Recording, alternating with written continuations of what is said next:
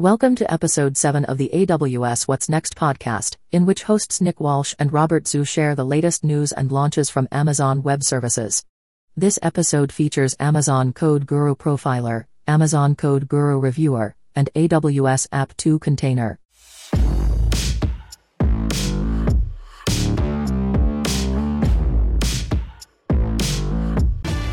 Hey everyone, we're back again, another episode of AWS What's Next. Many of you may be tuning in for the first time. I know we have these episodes somewhat infrequently, but we're trying to up that cadence a little bit because there's a lot of really exciting launches to cover. But again, if you haven't been here before, AWS What's Next is the show where Rob and I over here try to cover the latest and greatest launches from Amazon Web Services. And in particular, we know there's a lot of different ways that you can consume this launch information. One of the things we're really passionate about is actually showing you these launches in action. So we bring some of the service team members out, we get them to show us a little bit of a demo, and we all have a good time. We got some folks in chat saying happy Friday. Yes, happy Friday indeed. Hopefully this is as fun for all of you as it is for us to close out our work week. But again, my name is Nick Walsh, developer advocate, co-host of AWS What's Next, and joining me over here is... One of these directions, we'll figure it out. Yeah, I'm Robert with AWS, and Nick and I have been running a couple episodes of this show already. If you're a return viewer, welcome back. If you're brand new, I think you're in for a treat. This episode, as Nick mentioned, we're changing the format very slightly to kind of spend more time with fewer launches. We feel like this is a good change overall because we get to go deeper with the expert guests that we have on the show. But if you have any feedback, we'd love to hear it as always. Yeah, and again, Rob mentioned live show. So we are watching in chat on both Twitch and LinkedIn. So if you have any questions, comments, concerns, wondering how this given service integrates with your stack, just let us know. We're happy to bring those up on stream and answer them. Again, live on twitch.tv and LinkedIn Live. So regardless of where you're tuning in from platform or part of the world or what hour it is over by you, we're happy to have you here. Probably going to run for about, roughly an hour and a half, 2 hours. But again, really dialing in on the demos and actually getting a deeper dive on the launches that we're going to be covering today. But we would be remiss if we did not mention the fact that there are too many launches for us to be able to cover all of them, right, Rob?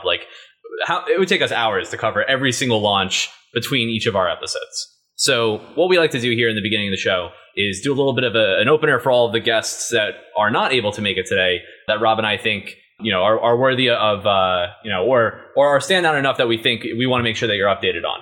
So we go through the launches. There's the launch blog post. There's lots of different avenues there. And we pick out a select few of them that we like to cover before we get into some of the demos. Yeah, definitely. And these are, by the way, if you want to follow these, you can also take a look at our launch blog. We have a lot of really great blog posts and articles that take you in depth into some of these features. A lot of these features, when we launch them, we like to launch a corresponding document that explains in detail with code samples, how do you start using this thing today, right? And so that's one of the things that I think is coolest about these launches. None of the launches are ever fluff. It's always, how do you put this into action today? So without further ado, we have 4 launch posts for you today. 2 of them are related to RDS, so we'll start with those.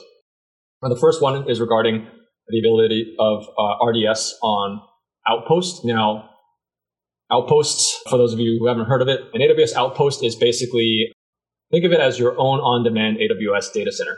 If you run a factory or you have a data center where you need ultra-low latency, that you just can't deal with the latency of connecting to an AWS data center or a POP or an edge location, this is for you, right? It's basically, we send you a rack with our custom hardware, including the Nitro system, including customizable amounts of compute, storage, memory, networking, etc. You plug it in, you provide network capacity, and then it basically shows up in your console as a standalone AWS region, and then all of the same APIs are available. Now, one of the things that most common questions we get with Outpost is, well, what services are available? What is the schedule for launching them? And of course, at the beginning, we wanted to get Outpost into customers' hands and start getting feedback so that we can know what direction to take it. And we're constantly increasing these services, and this is what this announcement is about.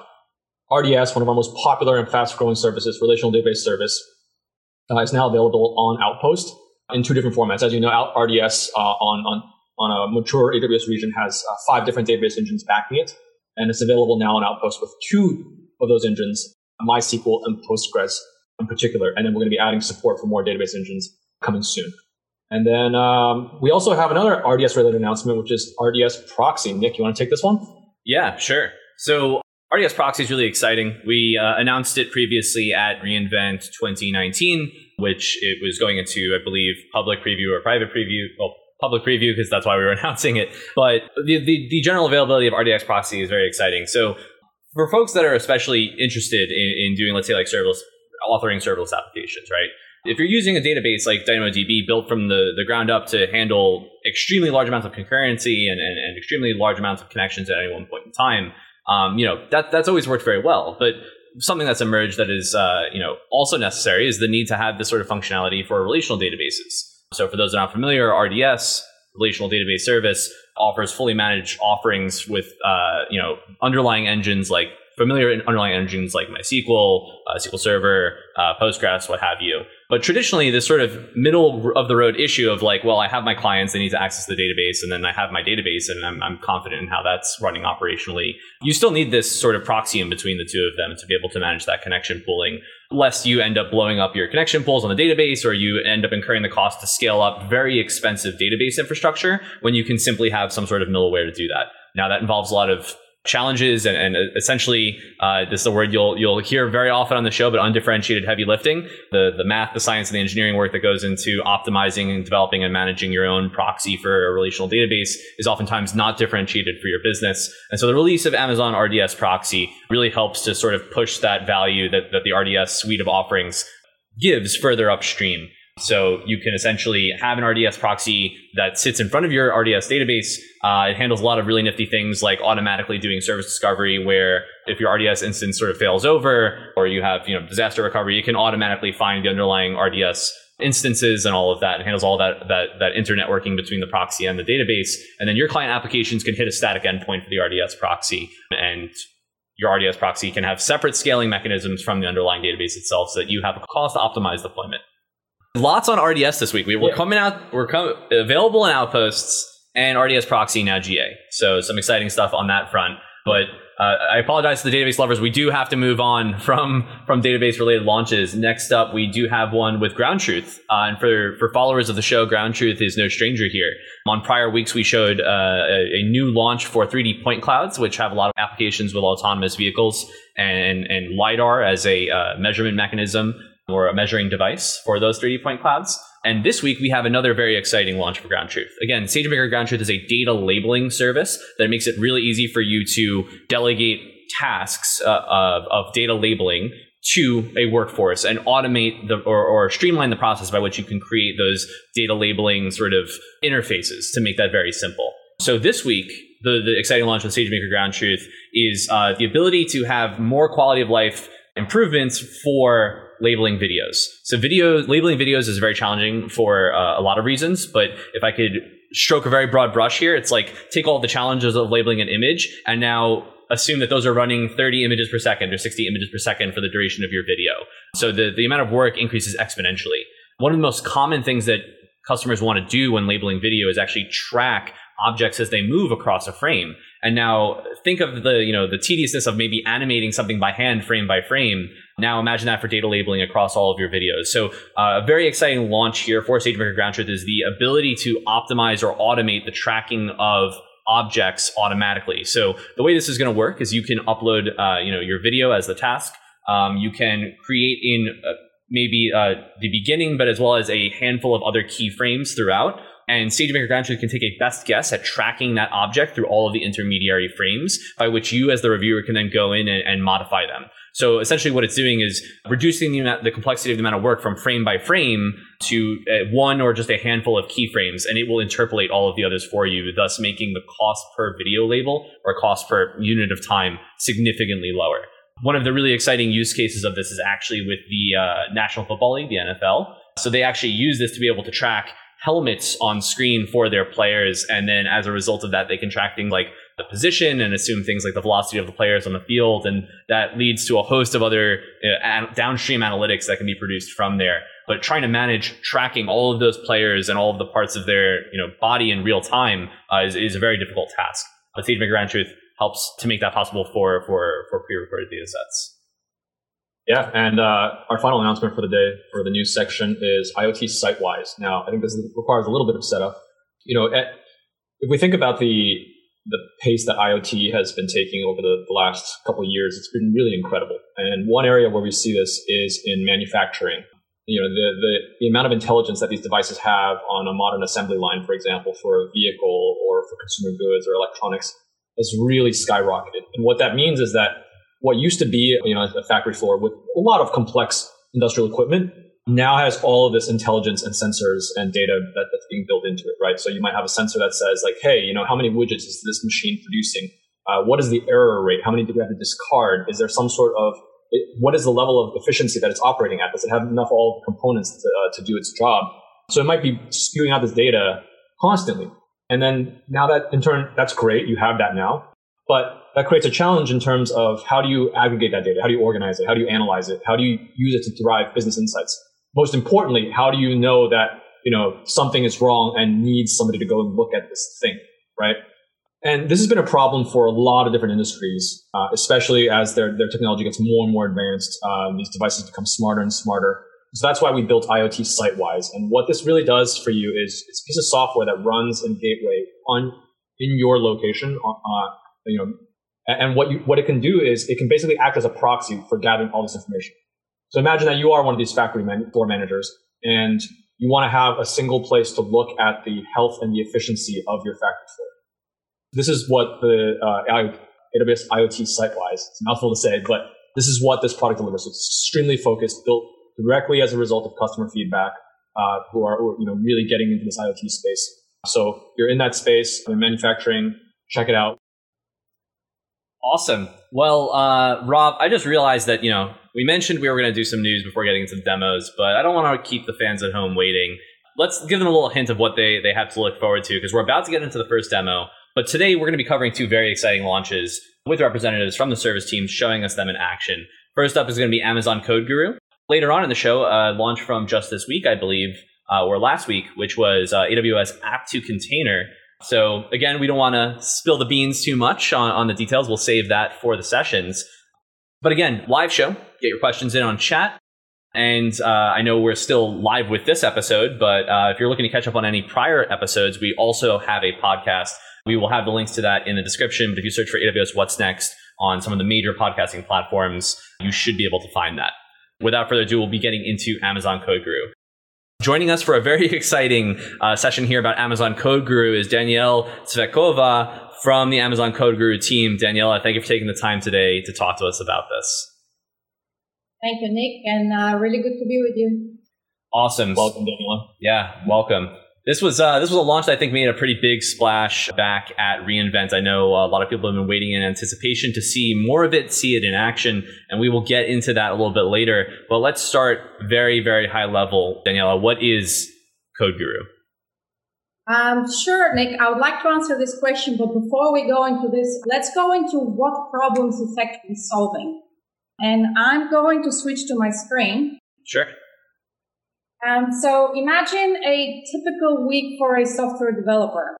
If you're a software developer, most likely you're spending a lot of time writing code and reviewing the code, building it, testing it, unit test, performance test, all of that, deploying it, running it, enabling some sort of monitoring and logging.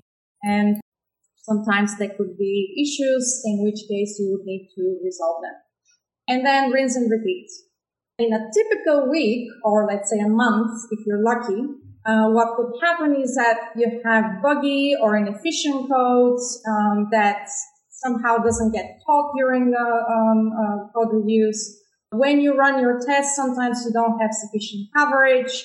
And when you set up your monitoring, monitoring is great. You need to make sure that you set up all the alarms and metrics correctly. And oftentimes when you have those alarms, it means that it's already too late. The problem has happened. In addition to that, you also have cost issues related to your application. So is your application efficient enough? Are you running it the way that, in the most economical way, or are you spending more money than you should? And finally, when you have operational issues, oftentimes, it takes longer than you would expect. This means that you're not able to go back to your writing your code, creating your functionality, but also you're impacting your customers and your business. And so With this in mind, we created Amazon CodeGuru to solve these problems. And CodeGuru is a developer tool which is powered by machine learning. And it provides intelligent recommendations to improve your code quality. And it also identifies your applications, your live applications' most expensive lines of code. And it actually has two distinct features, which we're going to go into deeper detail later. But very briefly, we have Amazon CodeGuru Reviewer, which is a service that uses machine learning to identify important critical issues that are difficult to find even by sometimes the most experienced engineer. And with this, you improve the code quality of your application. And in addition to that, you get recommendations how to fix those issues. With CodeGuru Profiler, you can optimize the performance of your application because you get help on identifying the most expensive line of code. You get help troubleshooting performance issues. And on top of that, as an extra bonus, you can improve the cost to run your application, the infrastructure cost. So just to give you a very brief overview of where do these two services play in this whole software development lifecycle. You have CodeGuru Reviewer that provides these code reviews during the phase where you write and review your code. Then Profiler plays in several places. When you do your performance testing, you want to make sure that you catch any performance issues before they even get to production. Now you can ask me the question, well, why don't you catch those problems with Reviewer? And the truth is that to some extent, Reviewer can catch some of them, but what you want to avoid is the trap of premature optimization. This means that you really want to optimize code where it impacts you in the live application. There's no point trying to optimize everything. And then finally, you are going to run Profiler on production. It's going to run continuously with very low overhead. And you're going to catch all these anomalies that Profiler is monitoring so that you know early in advance when something is about to go wrong. And finally, when you have an issue, you can use the insights that the Profiler provides for the most expensive lines of code, as well as the visualizations that tell you where you're spending the most of your time. So I'm going to close out my screen. And so one, that was a great overview. It's clear that I think to a lot of people that have authored software before and have to deploy it and manage it, there's a lot of problems and friction points in such a process. I know when you said writing bugs in your code is part of the typical software process, my eyes lit up because that's all of the code I write has bugs, many of them. But it really feels like these two, the Profiler and the Reviewer are two main phases, right? Like one is sort of like the static portion of analyzing the code as is, and then there's sort of the more active portion with profiling it to achieve insight as to expensive lines of code and downstream optimization of how that code runs separate from just the bugs that exist sort of inherently, right? Now, Danielle, I'm going to break protocol here and ask you a question about future feature. When is CodeGuru going to be able to write code for me? Are you sure you want somebody else to write code for you? Absolutely. If it uses machine learning, why not? Yeah, I welcome our machine learning overlords. In all seriousness, I think you made a lot of really good points, and I think that some of them deserve a slight bit of elaboration because they're really, you really need to kind of do this for a while before you appreciate how useful a tool like this is. You mentioned premature optimization. I want to share a very, very short story here. So when I was working at Microsoft a couple of years ago, I still remember to this day, we had a code review, and this is to your point of what kinds of things can code reviews catch. And, I was working with a very talented teammate, and he said, "You're making a copy of this string. You shouldn't do that." And we spent, a long time debating about the impact of copying this string on the actual performance of the application. And it turns out that through a lot of manual profiling, that copying that string did not affect the performance of the application in the slightest. Now, what we did discover unexpectedly is that our application was spending a long time in places that we had never expected, right? And I think this concept has been reinforced over and over and over again, where I now have zero trust in my ability to, in advance, identify where the code bottlenecks will be. Often when I think that a particular area will be slow, I'm like, oh, look, we're doing a O of n squared loop over here, right? That's going to be slow. We know O of n squared is bad. Can we make this log n? So we spend a day fixing that out. It turns out if n is not large enough, it doesn't matter. Yeah. So we end up wasting time fixing things that are not the bottleneck, while the things that are bottlenecks just kind of slip by, right? Especially in the age of modern package managers, you're like, oh yeah, I don't want to do that. npm install and then call some other package. And it turns out that package is extremely slow in your critical path. And that introduces a huge performance bottleneck. So I think this idea of premature optimization really kind of slices two ways. It has something to do with the fact that we're just not very good at identifying where the bottlenecks in our code are going to be. The system is just too complex to keep in your head, and we're not good compilers. Our brains are not built for that, right? And so having software and tools that help you do that is really important, and I really appreciate that we have a feature like that here. Yeah, and you mentioned something really important, and it's the element of surprise. And I cannot stress this enough. You think that you know your application. I've seen so many developers looking at the application runtime data with the profiler saying, well, I didn't expect my application to spend so much time here. And it happens over and over. Yeah, absolutely. Yeah, so I think we've sort of arrived at this outcome where it becomes an insurmountable challenge for people to be their own best tools for introspection of profiling their code. So the obvious answer to me is, okay, well, let's profile our applications. But it seems that a lot of companies are not doing this. So Daniel, I know you're far more in the loop on this than I am. Why are companies not profiling more often with automated tools, and how is CodeGuru changing this?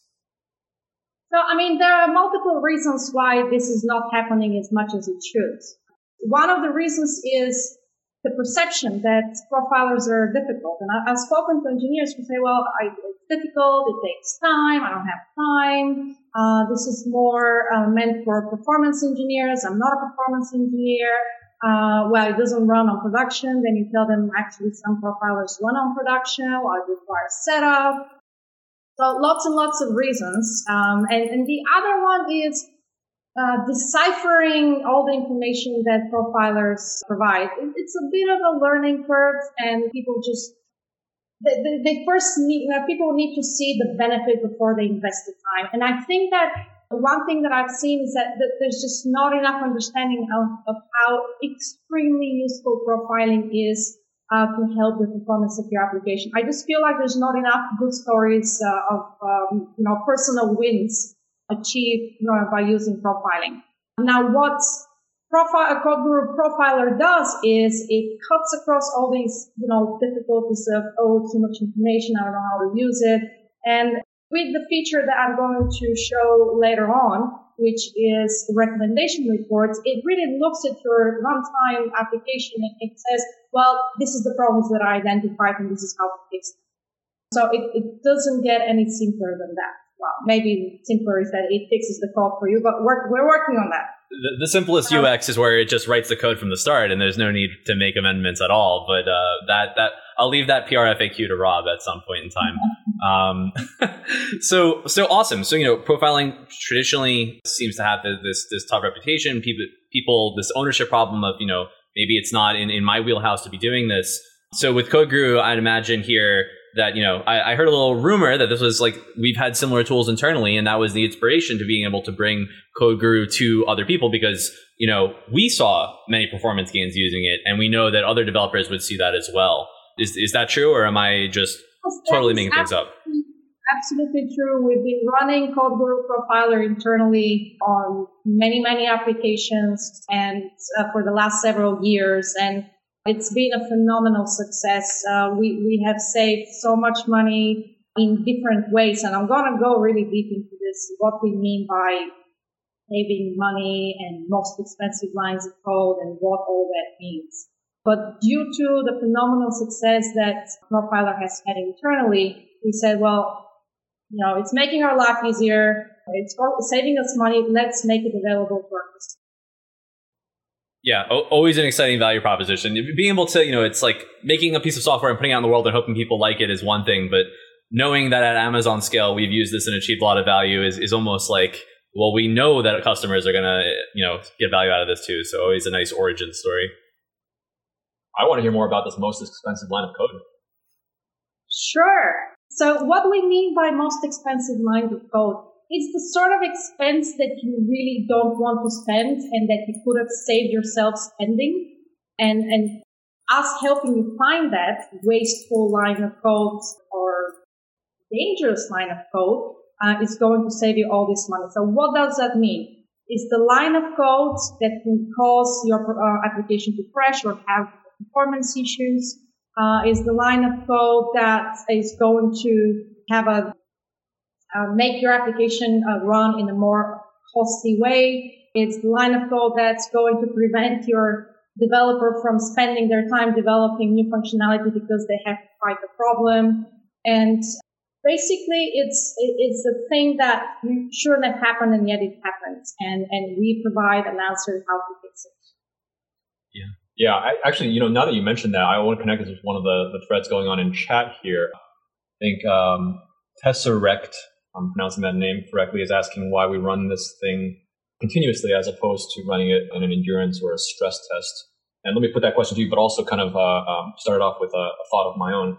It occurs to me that one of the benefits of running this thing continuously is the time to detection of an issue, right? So imagine that we've been building a piece of software together, and we've been working on this for years, and we've never run a profiler.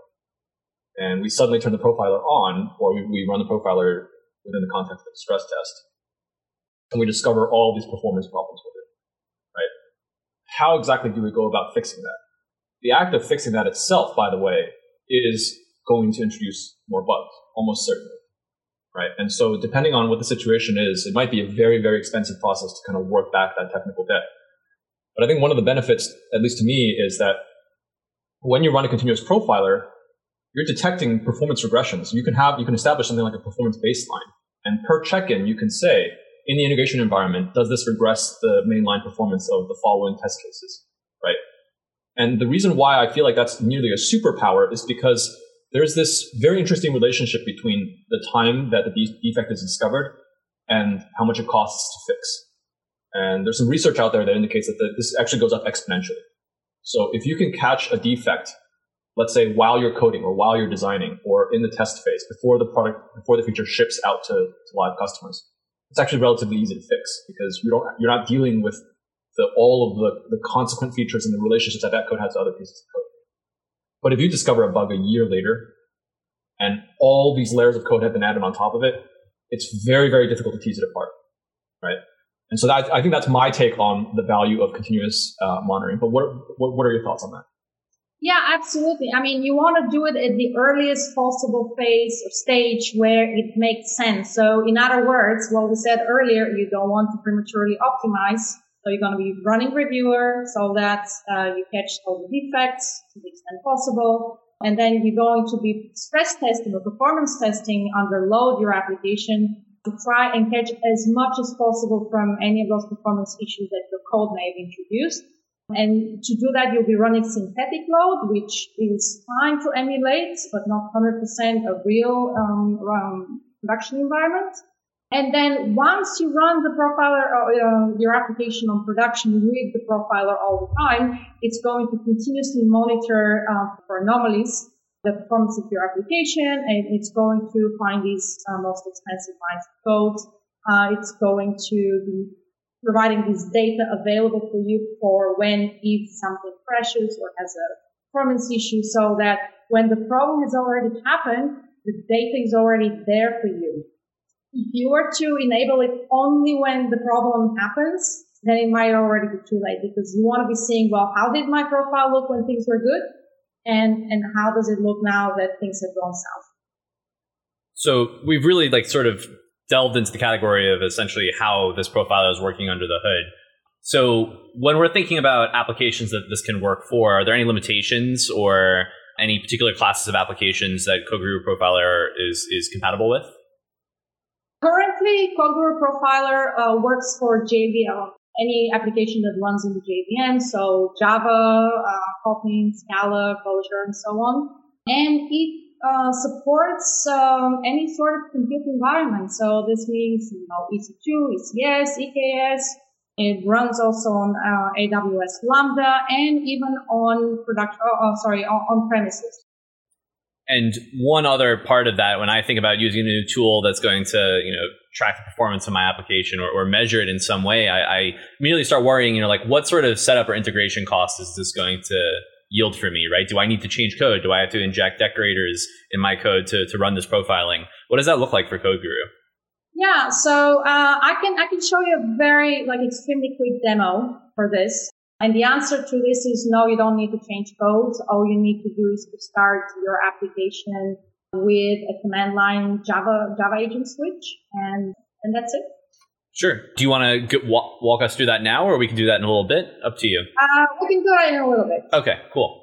Also, I know some people are talking in chat. Danielle mentioned previously that there's two main components to CodeGuru, the profiler and sort of the I believe it's the analyzer or the reviewer. I'm blanking on the second one. Reviewer. We actually will have a second guest on in just a little bit that will talk about reviewers. So we're diving deep here on the profiler. We'll see a demo of that, and we'll also get another guest with another demo for reviewer later on. So sit tight. We're not ignoring your questions in chat. We'll loop those back in just a bit. But again, sort of bringing the conversation back, you mentioned, again, establishing a baseline is imperative because if you're already sort of experiencing troubles in production, you have no standard or normal baseline to compare to. Do you want to talk a little bit about sort of those algorithms or the anomaly detection around how CodeGuru Profiler decides that things may be awry? Yeah, absolutely. So CodeGuru looks at the profile of your application. And what is a profile? A profile is essentially an aggregation of the stack traces of your application over a given period of time that have been smashed together, aggregated. And we know where you're spending, in which methods you're spending, what percentage of your time, or active CPU time or workflow time.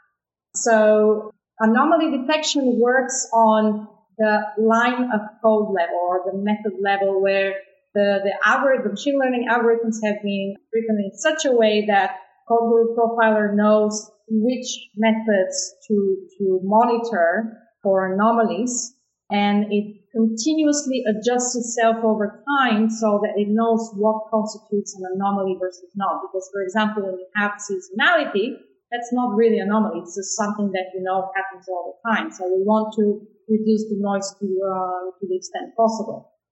And then when this happens, an anomaly is something that really changes, and it's something that you want to look into. It could be CPU suddenly spiking up or CPU going down. And in addition to the machine learning algorithms automatically detecting anomalies, you as a developer can also further, if you want, help CodeGuru Profiler to learn based on what you think is an anomaly. And I'll show you shortly what I mean by that. So, real quick thing here, based on everything you described so far, it sounds like CodeGuru Profiler is a sampling profiler. Is that correct? Yeah, it's correct. The reason why it is a sampling profiler is because we wanted to reduce the overhead. So profiler collects only enough data to be statistically significant. It usually does this by sampling the stack traces every 1 second on some or all of your instances. It depends. Like if you have a lot of instances, we're not going to run on all of them. But again, it's all about statistical significance. Yeah. So interesting. There's the 1 second runs once per second, but you also mentioned earlier that you can run this with Lambda and EKS. So is this going to run once per second per instance of the JVM? It's algorithmic, so this is the average, but it's going to change based on how the control plane is making it run. The point that I'm trying to make is that we are trying to limit the overhead to around 1% CPU utilization. Sure, yeah, but I mean, because you mentioned also earlier that you have to gather statistically significant data, right? If you're sampling once per second, I run for 10 seconds, I don't have enough samples to really form what's going on with my. So do you have does our model kind of capture at what point we have statistically significant data that we can trust? Yes, absolutely does. We have this mathematical brain or statistical brain that knows how much is enough. And that is also varied for Lambda because, Lambda starts and stops, and the control plane knows at what point it has gathered enough information. That is really cool. I'm really glad you brought that up. Yeah, one of the things that's becoming really clear to me, I've never performed extensive or automated profiling of an application. I've done some manual testing here and there, but it is sort of bridging this gap between the actual capability to capture the necessary data, but then also this giant leap forward of actually making that information digestible and actionable, right? Because the things you've described so far, Daniela, are like, okay, well, there's going to be some sort of report or an output of this so that I don't have to just read raw logs. There's also this, anomaly detection so that I can understand that I'm actually looking at data that probably means something. There is some sort of deviation from the norm here. Even with the sort of knobs to tune to make that even easier, I don't have to worry about running tests to see if my algorithm is going to detect the problems I want it to. A lot of this sort of last mile problem of detecting or again, making this data actionable is sort of dealt automatically through Profiler. Exactly. Yeah. Awesome. So we talked a little bit about, you said there's some automation under the hood with how this would work on a fleet or multiple pieces of infrastructure. I mentioned here at the top of the broadcast that this was announced by Andy Jassy in the keynote over at reInvent 2019. I believe there was a launchpad session covering a little bit about this, but some months have gone by now. Is there anything in particular that's new with CodeGuru Profilers since when we first announced it that folks may not be familiar with? Yeah, absolutely. So some of the features I've already mentioned. So anomaly detection using machine learning is a new feature. I'm going to show you briefly what it looks like. Support for AWS Lambda profiling is also a new feature. Another one that I can think of is improvements in the visualizations, which I haven't talked much about, but I will show you what they look like, where we tell you, well, this color, I call it color my code. Essentially, it's a way for us to tell you this code here is yours and that code here is a library that you're calling or a framework. So it really helps you look at the code that you can actually change. Another one is ability to set up CloudWatch metrics for the recommendations. And also, we now show you the dollar value of the recommendations, which is super cool. So that can help you improve the prioritization of all these issues that we find for you. To look at the dollar value, you can make up your mind which one you want to fix first. Wait a second, Daniela. Does that include the cost of your software engineering team? This one is priceless. Yes, of course. Well, I feel bad because every time I try to ask you for some more context, Daniela, you're like, yeah, and I'll show you eventually. It'll be clear when you see it in action. So, I think we all have a very good understanding of sort of where Profiler fits in. And I guess I can speak on behalf of everyone here by saying, are we going to be able to see this in action? I know that's what we promise here on What's Next, but we're going to be able to see a demo for Profiler today? I'm going to share my screen now. Great. Awesome. Cool. So I've jumped really straight into the recommendation report. So remember, I told you we find the most expensive line of code or the deviations from normal. So this is for the application, which by the way we call profiling group, image processing web app, and as you can see, we have 5 recommendations. Now, what is a recommendation report? It actually consists of 2 types of messages. One is anomalies, which are things that could impact the stability and reliability of your application. And the other one is a more specific assessment of how performant your application is and what is wrong with it specifically, with an explanation of how to fix it. So let's go through the anomaly first. So as you can see here, we have an anomaly with the zip file.getEntry. You can clearly see that this is an anomaly. And the reason why we flagged it as such is because it's taking an unexpected amount of overflow time. And you can see time series graph where you have this big blip here, and you can hover over it to see what's the percentage increase. And you can also get the SMS notifications when you have such anomalies. And as I mentioned earlier, you can give us a thumbs up or thumbs down if you which kind of reinforces the algorithm to know, okay, well, yeah, thumbs up, definitely this is a problem, or you might want to reconsider this. I don't agree with that. And it's not something that you have to do, but if you do it, it's just going to teach the machine learning algorithms faster. So that's, yeah.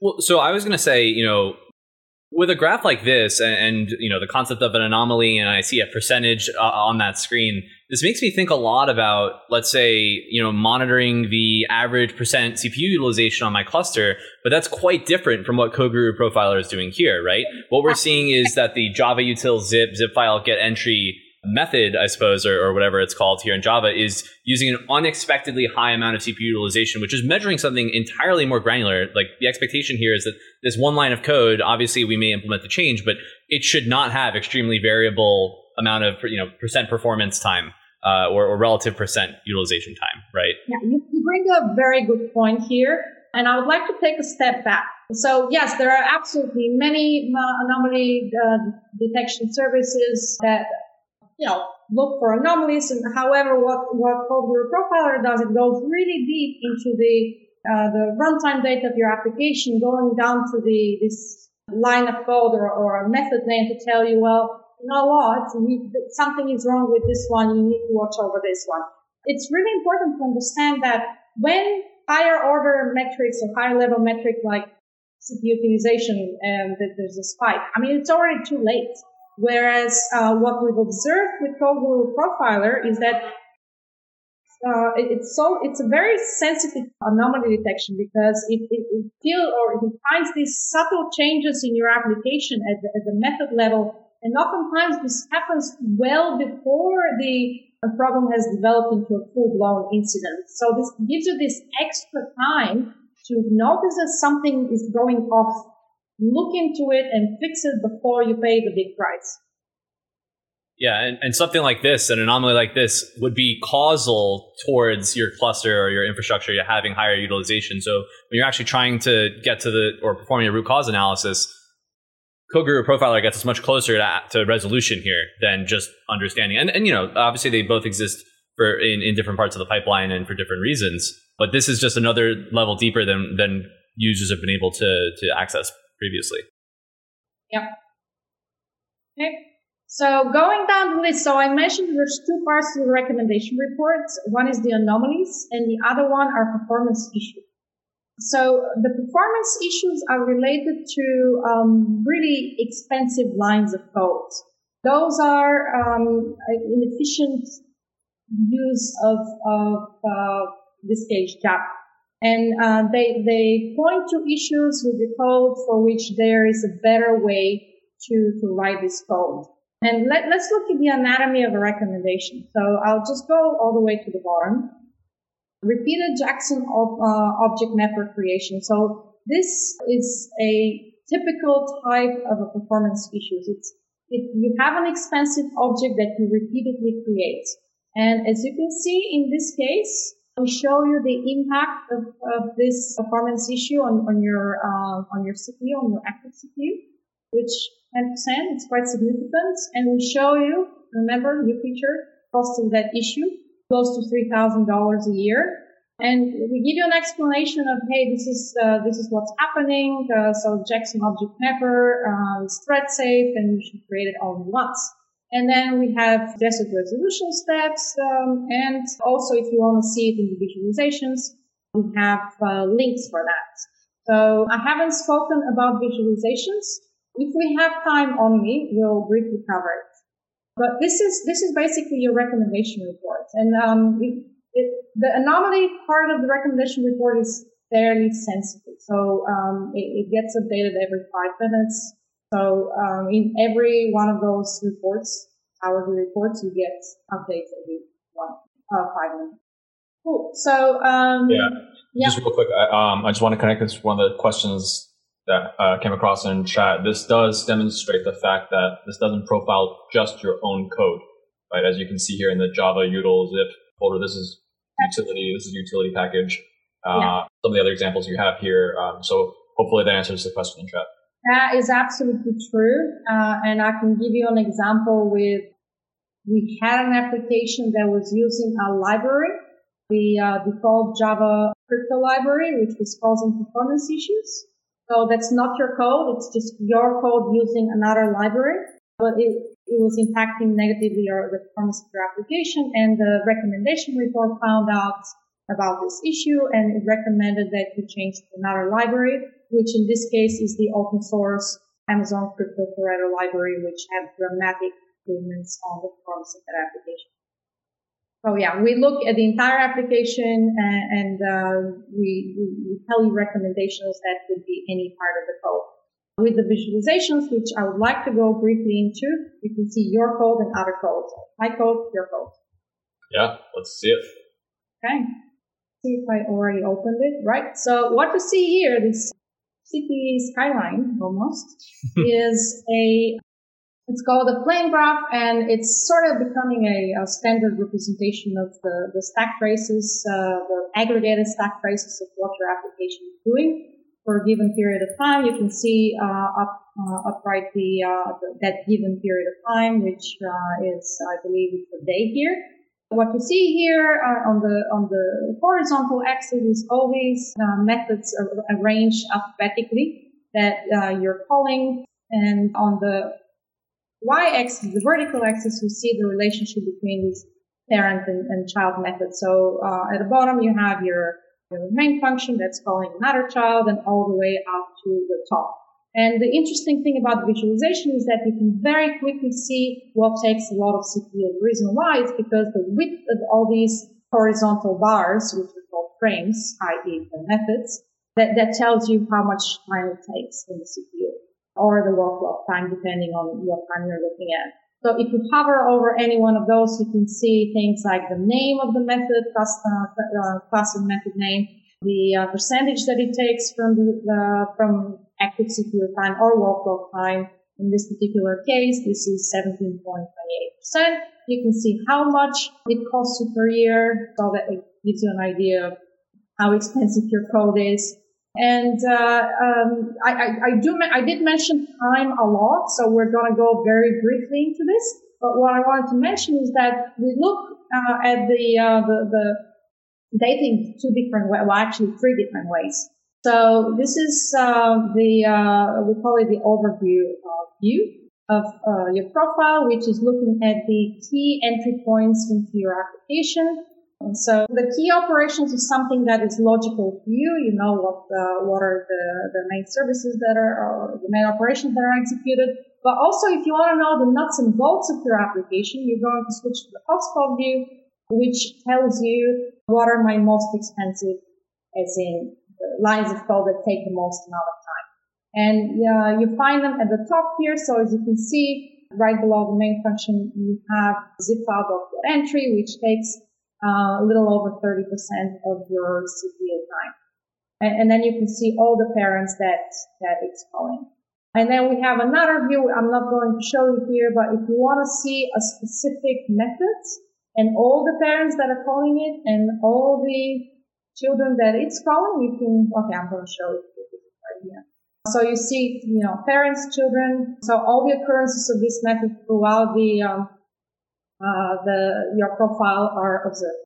So going back to time, we have the concept of CPU time or active CPU time and latency. So if you're working on a latency issue, you're going to be switching to the latency view, which looks at the wall clock time. This means that even if you're not CPU bound, your application might still be slow. And reasons for this, there could be many reasons, but one of them is could be that your application is, or a method is blocked or waiting for something. So when you switch to this view, you have this legend here that shows you the color-coded thread states. So if everything is red, it's great because red is runnable. So it's fine. I mean, it's not fine because if you're spending too much time in runnable and have this element of surprise, hey, why am I spending so much time? That could be an issue. But the other things to look for are this blue color, which is blocked. You definitely don't want to be blocked. Or the green color, you're waiting for something. You want to look into this to see why this is happening. And if you switch to, again, the CPU view, you're going to see that it looks different because we're not showing you this extra time when your application is not doing anything on the CPU and yet it's taking time. So these are the visualizations, and I want to point out that both recommendation reports and visualizations are really important. The recommendation reports are this low-hanging fruit, which is really easy to see and fix. And the visualizations they give you all everything that you want to know about your application. They're searchable, by the way. You can search for a frame, and I don't have time for this, but they're very powerful. And if you know your application, you're the best judge of where you're supposed to be spending this time. And if you're not, you want to find out why. Yeah, I mean, even just the visualization alone, I think, just packs so much value into what is essentially one. I don't want to use the word like single pane of glass because I think there's other connotations that are more apt for that. But essentially, just being able to understand the complex behavior of such a system in sort of one view is extremely powerful. I mean, if nothing else, helps you to prioritize where you are looking in your code base to potentially even make improvements, nonetheless understanding whether, some of those are blocked or not blocked. So there's just so many different layers of value that are sort of packed in here in those visualizations. And I know in chat, people like Nacho Pants and I think it's SS Tam, like we have a lot of people who are really enjoying these graphs. These look pretty familiar. I think, if I'm not mistaken, these were popularized actually by Netflix, flame graphs, for monitoring and observability. So it's really cool to see those, A, becoming more widely used, but B, seeing all of the features and the tie-ins here directly to even dollars and cents paired to certain lines of codes due to this dependency stack. So cool stuff. We have a question in chat from the King Phil. Is .NET Core supported / on the roadmap? So it is not supported yet, and we would like to hear from customers who are interested in this sort of support so that we can start working on it. So voice your opinions. Yeah, that's a great call out. We at Amazon drive roadmaps from customer feedback. We call it working backwards. There are lots of people that have been asking, when is support coming to this language or that language? If you're a customer, you have an account manager, let them know. If you don't have one of those, let us know on social media, let us know in the chat, because we're always looking to build these features out for those that are asking for it. So please. Yeah, Daniela, when is support coming for Fortran? Yesterday. Now, okay, I have a even sillier question for you. What does this look like when you run the profiler on the profiler? We actually do run the profiler on the profiler. All parts of the profiler are being profiled. Wow. Okay, there you have it. I feel like that's an anticlimactic answer, but people in chat were like, I'll get you here. And then, we already covered it. It's secret. I cannot show it to you, but we make sure that our service is running extremely well so that you guys can take the most advantage. Yeah, it's I joke that we like to dog food our own services, and there are certain services that have really big stories here. But in addition to using CodeGuru on our actual applications here at Amazon and AWS, actually using the profiler on the profiler is probably the most meta example I could probably come up for with that. So thank you for that. Great. Just very quickly, and I won't have time to do this probably, but you were asking me how to start the profiler. Mm-hmm. You don't need to change any code. There is a way to change code. I'll explain when you want to do that. But to start your application together with the profiling thread or profiling agent, you want to supply on the command line a Java agent with the name of the profiler Java agent, and that's it. And either you want to set up the environment variable separately on the same command line. It doesn't matter. But the point is that it's literally a single command line where that starts your application. There's no need to code. Having said that, if you want to start the profiler by changing the code, you can do that as well. And this would be useful for things like running Lambda. And it will be to do that, we provide code snippets during the onboarding experience, and it's literally importing with your import statements, starting the profiler, and then wrapping the logic of the function in the center. the profiler. So that is pretty much it. I mean, it doesn't get any easier than that. It's super easy to start the profiling. Awesome. So in recap here, we covered a lot here in just the profiler section. But again, introduction to Amazon CodeGuru, two primary parts, sort of the passive and the active phases. The active phase here being profiler, which Daniela, you just showed us in action and gave us a very deep dive on, be able to profile your applications with no changes to your code. And just there at the end, you showed us an example of what kicking off that profiling actually looks like. Yeah, absolutely. I'm going to stop sharing my screen. I think we've had enough. Awesome. Well, trust me, if I could be here all day, I would, if it wasn't for us keeping the other guests that are about to share here. Okay. But again, in the spirit of today's episode, we're doing a fewer launches, but diving a little bit deeper. CodeGuru is one that is definitely befitting of that, again, with these two very different parts, but extremely valuable in their own rights. Daniela, thank you again. This demo was amazing, and you were great. Thank you very much. Awesome. This is a first, Rob. We've got two guests for the exact same launch, but CodeGuru, like we said before, it's a lot of different bits and pieces to it. So again, here talking to us about the second part, CodeGuru Reviewer, is Nikunj Vaidya, Senior Solutions Architect here at AWS. Nikunj, thank you for joining us today. Thank you, Nick and Rob, for having me. Yeah, welcome. It's really interesting. This is, like Nick said, this is the first time we've kind of taken two different demos on the same product, but I think that it warrants it because we really have two very distinct features here. So can you give us an overview of what we're going to be talking about?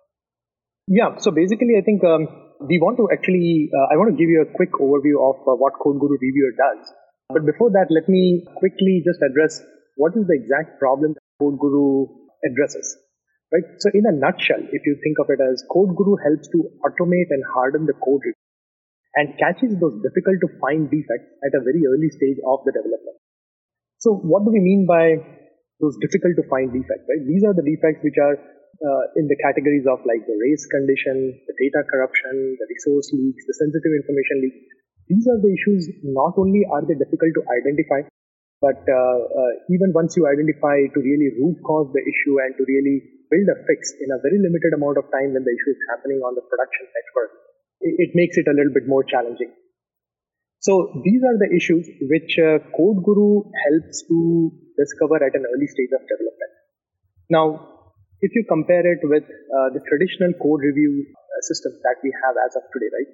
So first, it's very challenging and time consuming for even most of the most experienced code reviewers, right? The SMEs who get involved in code review also, to identify the problematic code and also to ensure that no problematic code is left behind before the application is shipped to the customer. It's very difficult for an SME, not only from technical point of view, they are very technically competent, but just considering the fact that the human is involved in there are a lot of variables that a person has to balance with. Secondly, these issues, if they are not caught at an early stage, they can easily slip to the existing review mechanism. And these review mechanisms, which are existing ones, are, you can think of it as like the unit test or the manual code reviews that happen. This can potentially delay the code approval also, and kind of pretty much takes away the valuable time from the SME who are engaged into doing some high value tasks in doing the code reviews for every commits that are coming in, right? And as you can imagine, in a release process, as we come near to the timeline or the deadline of the release, the rate of the commits keeps increasing. And that pretty much pulls in the SMEs, and they are kind of pretty much engaged doing the code reviews at a high rate, whereas their value addition could be at building out futuristic technology or the value addition that we are doing for their company. So in a way, what happens is the other aspect of it, right, is most of the human code reviews are focused on the business logic, very less on the functional correctness. And this is where CodeGuru complements the human code reviews and offloads those human code reviews from, let them focus on the business logic, and the functional correctness checking is carried out by CodeGuru by not only checking it out, but also providing the actionable recommendations to really address and fix those lines of code which are at risk. Yeah. So it's a kind of just a very short overview that I wanted to kind of give you. Yeah. And I want to sort of, reiterate one of the points that you made, which is that the emphasis of existing code reviews, while in an ideal world would be to make sure our code is optimal in every way, it largely becomes focused on, is our code doing what we want it to do? And then not necessarily an afterthought, but all on the while we'll be trying to assess, like, is it doing it in a performant fashion? But oftentimes that's limited even for, very experienced engineers to be able to assess the true effectiveness of the code to accomplish that. And Rob joked before, we're not compilers. That's not the best use of our own brains and our own abilities. So to my understanding here, CodeGuru Reviewer is a sect or a set of features within CodeGuru that enable us and customers and developers to be able to actually have that automated introspection of code for its functional or operational effectiveness. Is that correct? Exactly. So if you think of it as just from the developer workflow perspective, when the developer has built this code and pushes the code onto the code repository, that is the time when the developer would generate a pull request and kind of initiate the code review process. When we configure CodeGuru is just listening to those pull request notifications. So as soon as a particular repo is associated and you generate a pull request notification, the notification goes to the CodeGuru reviewer. This is the time when either the human get involved in doing the review for the business logic, and the CodeGuru reviewer focuses on the functional character. Now, Nikunj, I don't know if we have a bit of a chicken and an egg problem here, right? Because if we say that engineers are limited in what they can accomplish in code reviews, we've heard that CodeGuru is powered by machine learning, and for folks that have been around the block of machine learning, they know that there's a training phase that's often involved, right? So if CodeGuru Reviewer is going to be able to surface these inefficiencies in our code, what has that been trained on, right? We clearly need a training set there. Absolutely. That's a very good point. In fact, CodeGuru is actually powered by the machine learning models that are trained with millions of code reviews that have been conducted within internal to Amazon, as well as on the open source project. So you can think of it as like the decades of learning experience and decades of knowledge and expertise that we have within the Amazon is kind of poured into these machine learning models and now are kind of made available to all of our customers to be leveraged. Awesome. So yeah, just essentially, not just automating code reviews in a way that are quicker with the same level of quality that can already exist, but just to an extent of experience and a breadth of experience with millions of code reviews of data that any one individual engineer may never be able to amass in sort of their lifetime. Exactly. And that's where I think that's the beauty of automation that comes into picture. And in fact, not only from the aspect of the number of the amount of learning that has happened, but think of it as various different segments of expertise that you want, that you need to do a code review. There are a lot of different functional expertise that you need, and you would need potentially, in realistic case, multiple SMEs kind of function looking at the code and reviewing the code. What CodeGuru offers is, and I will share my screen at some point of time to show you the various different categories of issues that CodeGuru focuses on and helps you to uncover it at an early stage of a development cycle. Yeah, and that's actually a really good point. Like you said, there's different levels of expertise to understand the different downstream impacts of code. And I think there's no better testament to this than the demo we just saw with Daniela, right? Profiling your application as it's actually running in either your test or your integration environment is another step downstream from actually authoring the code and merging those PRs into your code base. And so if you can catch that higher upstream, you don't even need to, or you're reducing the cost of catching that bug down the line. And this has been a recurring theme we've found here. The earlier you catch a bug, not just in its existence in your live application or your live environment, but in the development process sort of wholesale, you are saving yourself dollars, cents, and developer cycles. Absolutely. I think the ROI is very high, considering the fact that you would have already a profiler which is doing the runtime execution performance evaluation, and you have a CodeGuru reviewer which is doing static code analysis. You would have a kind of a feedback loop also between these two different functionalities, right? There are recommendations that could be recommended by the profiler, and you would go through the same cycle of implementing that code and really running it and integrating the part of the code in your main base. Based on your description so far, it sounds like the workflow is, I build a feature, I submit pull request, and then CodeGuru is going to run automatically and start leaving comments and saying, hey, look, in this line in this file, there's this potential problem. Right? What are the integrations? What kinds of repositories does this work with?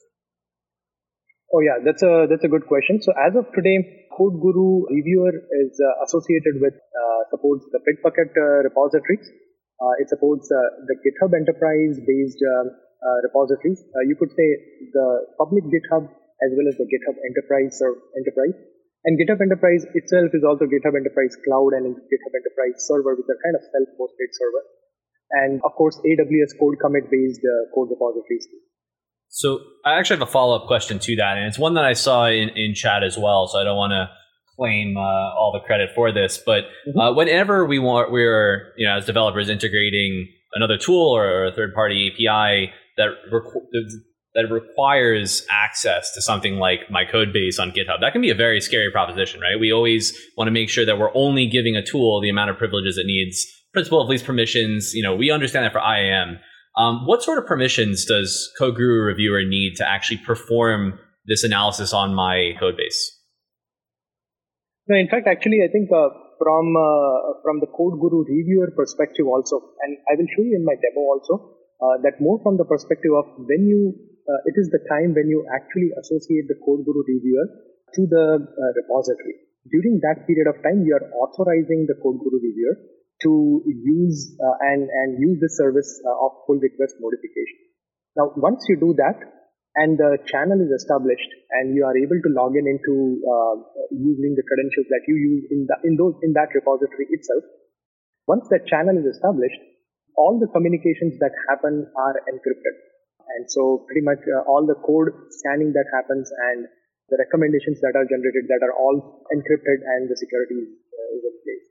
And we will walk through those steps on how we associate that specific repository with either GitHub or with any other service provider.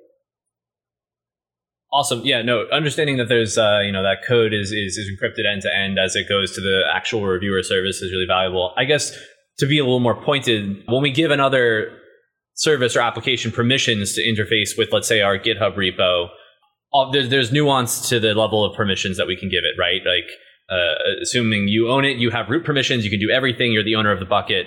For CodeGuru, I would assume it wouldn't need root access to your repository. It probably only needs certain permissions. Do you have examples of what those permissions are? Absolutely. I think it is more in the lines of reading the repository. I think that is the main thing, that we want to read the repository, we want to list the repositories that we have. And once you associate it with that particular repository, you're able to read that code, then pretty much whatever operations happen, they are outside the repository. So it's within the CodeGuru service itself. So that particular IAM role, which it will be using to access those repositories, will potentially be limited to reading the repository. Awesome. Well, I know we'll get into a demo in just a little bit, but I guess you've sold me on the value of automated ML-powered code review. But when we're talking about the broader space of detecting bugs, I know we saw sort of the more active phase with Profiler before. How is Reviewer playing in sort of this broader ecosystem of bug detection tools? Yeah, no. So I think from CodeGuru Reviewer perspective, what it focuses on, and that is, I think, the main key value that it brings is it focuses on difficult to find defects. Those are the ones which are found at an early stage. We are not talking about the syntax error checking or the style checking, right? Those are mostly covered at an early stage of development by the IDEs itself. The developer builds the code in the IDE, then pushes the code into the code repository. By the time potentially unit testing is also done, the code is functional. So we are looking for very difficult to find defects that are supposed to be caught at an early stage. So what Reviewer brings in is the value addition is basically those hard to find defects is very important. Apart from that, the Reviewer, what it does is it is backed up with machine learning models.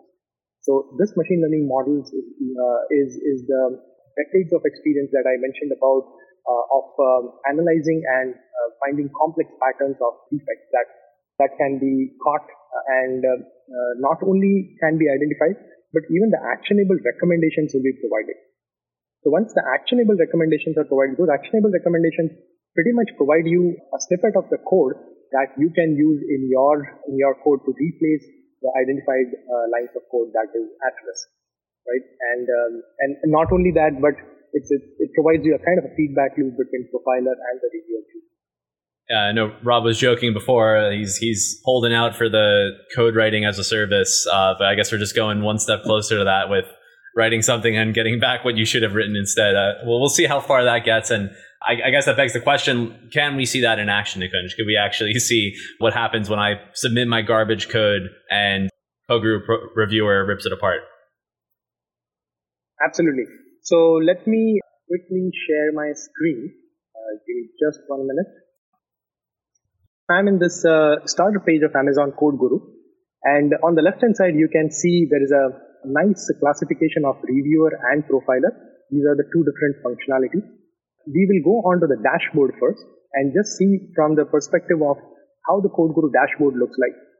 This is an aggregation of reviewer and profiler. So you can see the profiler recommendations that I would have gotten in the past, the reviewer recommendations that I have gotten until now, the lines of code metered. This is counting the number of lines of code that it has reviewed. And this is the metered word would indicate that these are the lines which does not include the comments or just the one curly brace in a line or so. It's basically significant of code in a single line. So those are the lines of code that are counted and are maintained here. And these are the number of pull requests. So as I was mentioning, when you configure CodeGuru and associate it with a particular repository, during that period of time, it will basically subscribe to the pull request notification. And these are the pull request notifications that it would potentially get. So this is the pull request. And we will go into the reviewer. Reviewer has two screens into this. One is associated repository, and second is the code reviews. So code reviews is nothing but my code review history that has happened in the past. And associated repositories is the place where I can associate a particular repository. And this is pretty much coming on board, right? So it is as simple as you just click on associate repository. You have 4 different options. You can select AWS Code Commit, GitHub. GitHub itself is of the public GitHub or the GitHub Enterprise Cloud version. And it is as simple as when you connect to GitHub, you can just click on connect to GitHub. And once you connect to GitHub, you would be basically looking at all the repository listing in your GitHub account. Right? So you could do that. However, let us say if I select AWS Code Commit and I look into my code repository location, this is the listing of repositories that are associated with my code commit. So if I pick up one particular repository and I associate it, so this association will take potentially around, say, maybe around 20 to 30 seconds. And during this period of time, it is subscribing to the pull request notification of that particular repository. So it takes a little while, maybe around 20, 30 seconds. And once it is associated, you can start working on it. So here it is already associated. And as I showed you that you can associate it. Now, for the demo, I will use this particular repo, which is basically the Java code, which we will analyze it. This is hosted on the GitHub account. The application is on the GitHub. And in this particular case, I have this code on my GitHub. So if I am a developer, I have been committing this code and pushing the code into the code repository. I will go onto the pull request page. And this is the place where I want to initiate a pull request, initiate a code review. And the first thing I will do is basically I will create a new pull request. And you can select from which branch to which branch you want to do the merging. So in this particular case, I'm selecting from feature 1 to master branch. And this is my code lists. Right? This is a particular piece of code which does the event. It's basically an event handler for tracking the shipments. So once I do that, I click create pull request. And once I click on create the pull request, me as a developer, I can just sit on the screen and wait for a little while until I get the recommendations from CodeGuru. And it takes approximately around, I would say, maybe around 5-10 minutes in this particular case, this particular application that we are running. And if we go out here on CodeGuru side, on the CodeGuru dashboard panel, you can see the number of pull requests has increased from 7 to 8. So it has gotten the pull request notification. And now if you go into code reviews, here you can see that I have one more entry which is showing in the pending state. And this is right now, the churning is happening. The code is scanned, it is being run over the machine learning models, and the recommendations will soon be generated based upon this. So this takes a few minutes, and it will give me the output for this. Just for the time's sake, what I can do is I can show you one of the pull requests that I've done in the past, just to show you the types of issues that it will catch and it will flag, right? So if you see from here, these are the various different recommendations that you would get. There are approximately there are 5 recommendations that were given by Amazon CodeGuru. So think of it as if I'm a developer, I'm sitting out here, I've submitted a pull request, pretty much on the same page, I'm getting all the recommendations back. And from here, I can see that it has identified this piece of code, and it has identified that I'm using the list object, right? So list objects is a API which is now deprecated and it's outdated. It is recommending to use list objects v2. So in fact, it provides you with a link to that API. And here you can see there are all the details about that particular API on how you use it. Here you can see the list object is a deprecated API and now it's replaced with v2. So you have all the details that are needed.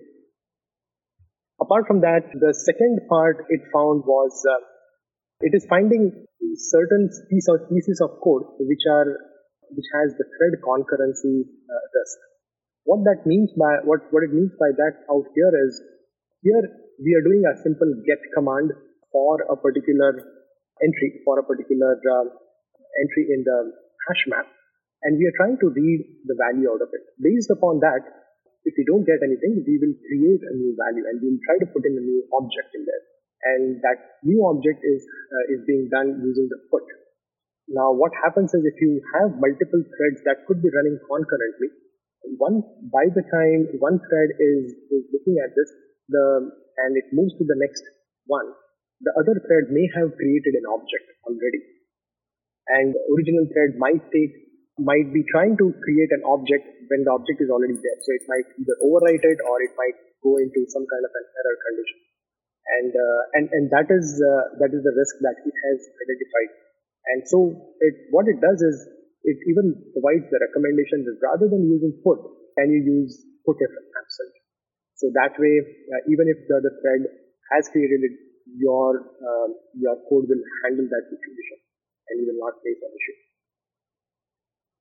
So the things that I find it very cool out here when I start running into this is there are some good examples that are given with all the recommendations, right? So if you go out here, you will see a particular code, how it is using this put if absent in this existing code. So that's the cool part about it, where it is providing all that information. Yeah. One thing I was just going to point out, if we go back to the comments that we were just looking at, there's a lot of ways when we think about the way of improving static code reviews in some sort of automated fashion. There's a lot of greenfield in how we can do that. And I think the thing that's most exciting here to me is that this identifies the code block. It is going to describe to you what the problem is fundamentally with that code block. It will provide a proposed fix too, because just knowing the problem doesn't mean that you have arrived at or an optimal type of fix. And then to actually see an example of that in, you just link what looks like the source code to like Hadoop to give someone sort of the peace of mind of, okay, well, this is actually an example of how this is implemented in the wild. Like that really just sort of strings together the entirety of what I would want in a code review process here. Absolutely. And it's very clear, exactly like you mentioned. It describes the problem, it provides you fix, and it provides you with more information, including with an example.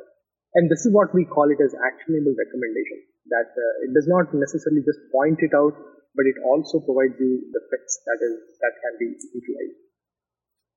So in this particular case, it is as simple as we are instantiating S3 client on pretty much every Lambda invocation, and it would tell you that you might want to use the static initialization or use static variables so that it could be reused. So you could potentially just reuse the existing HTTP connections and not necessarily create it every time.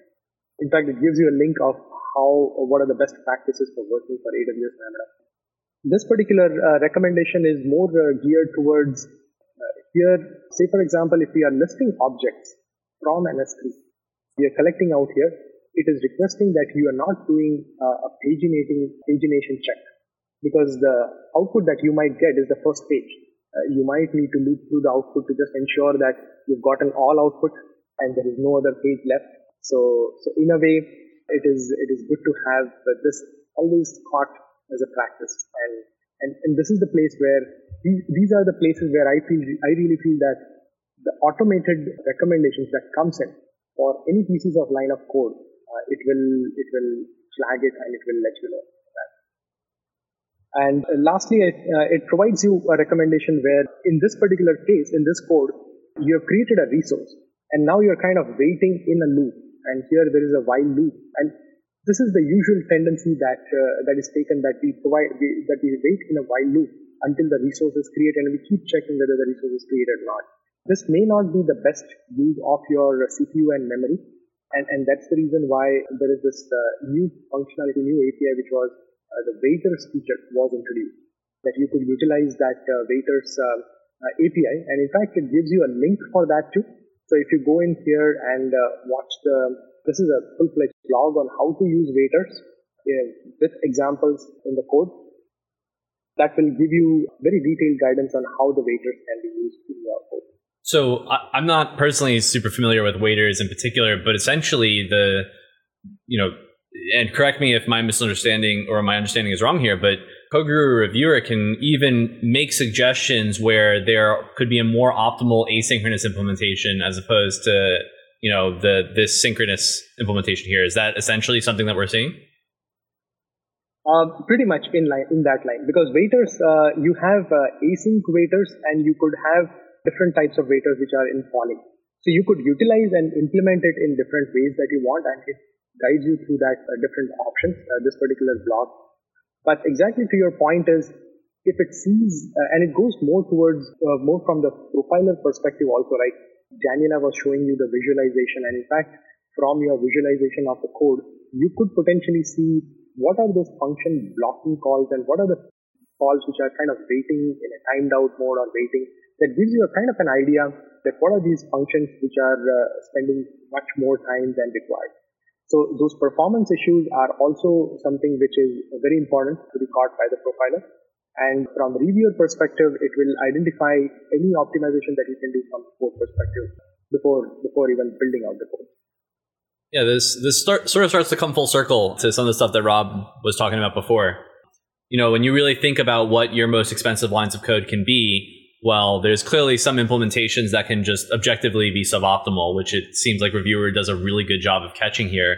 But then, you're in practice, your most expensive lines of code can be due to something that's not explicitly included in your code, which is traffic patterns and utilization and how your application scales up, essentially. And that's something that, Profiler, which Daniela covered before, would cover. And the idea is that Reviewer should catch some of these issues that could cause problems downstream, but we would rather catch those up here in the code integration process.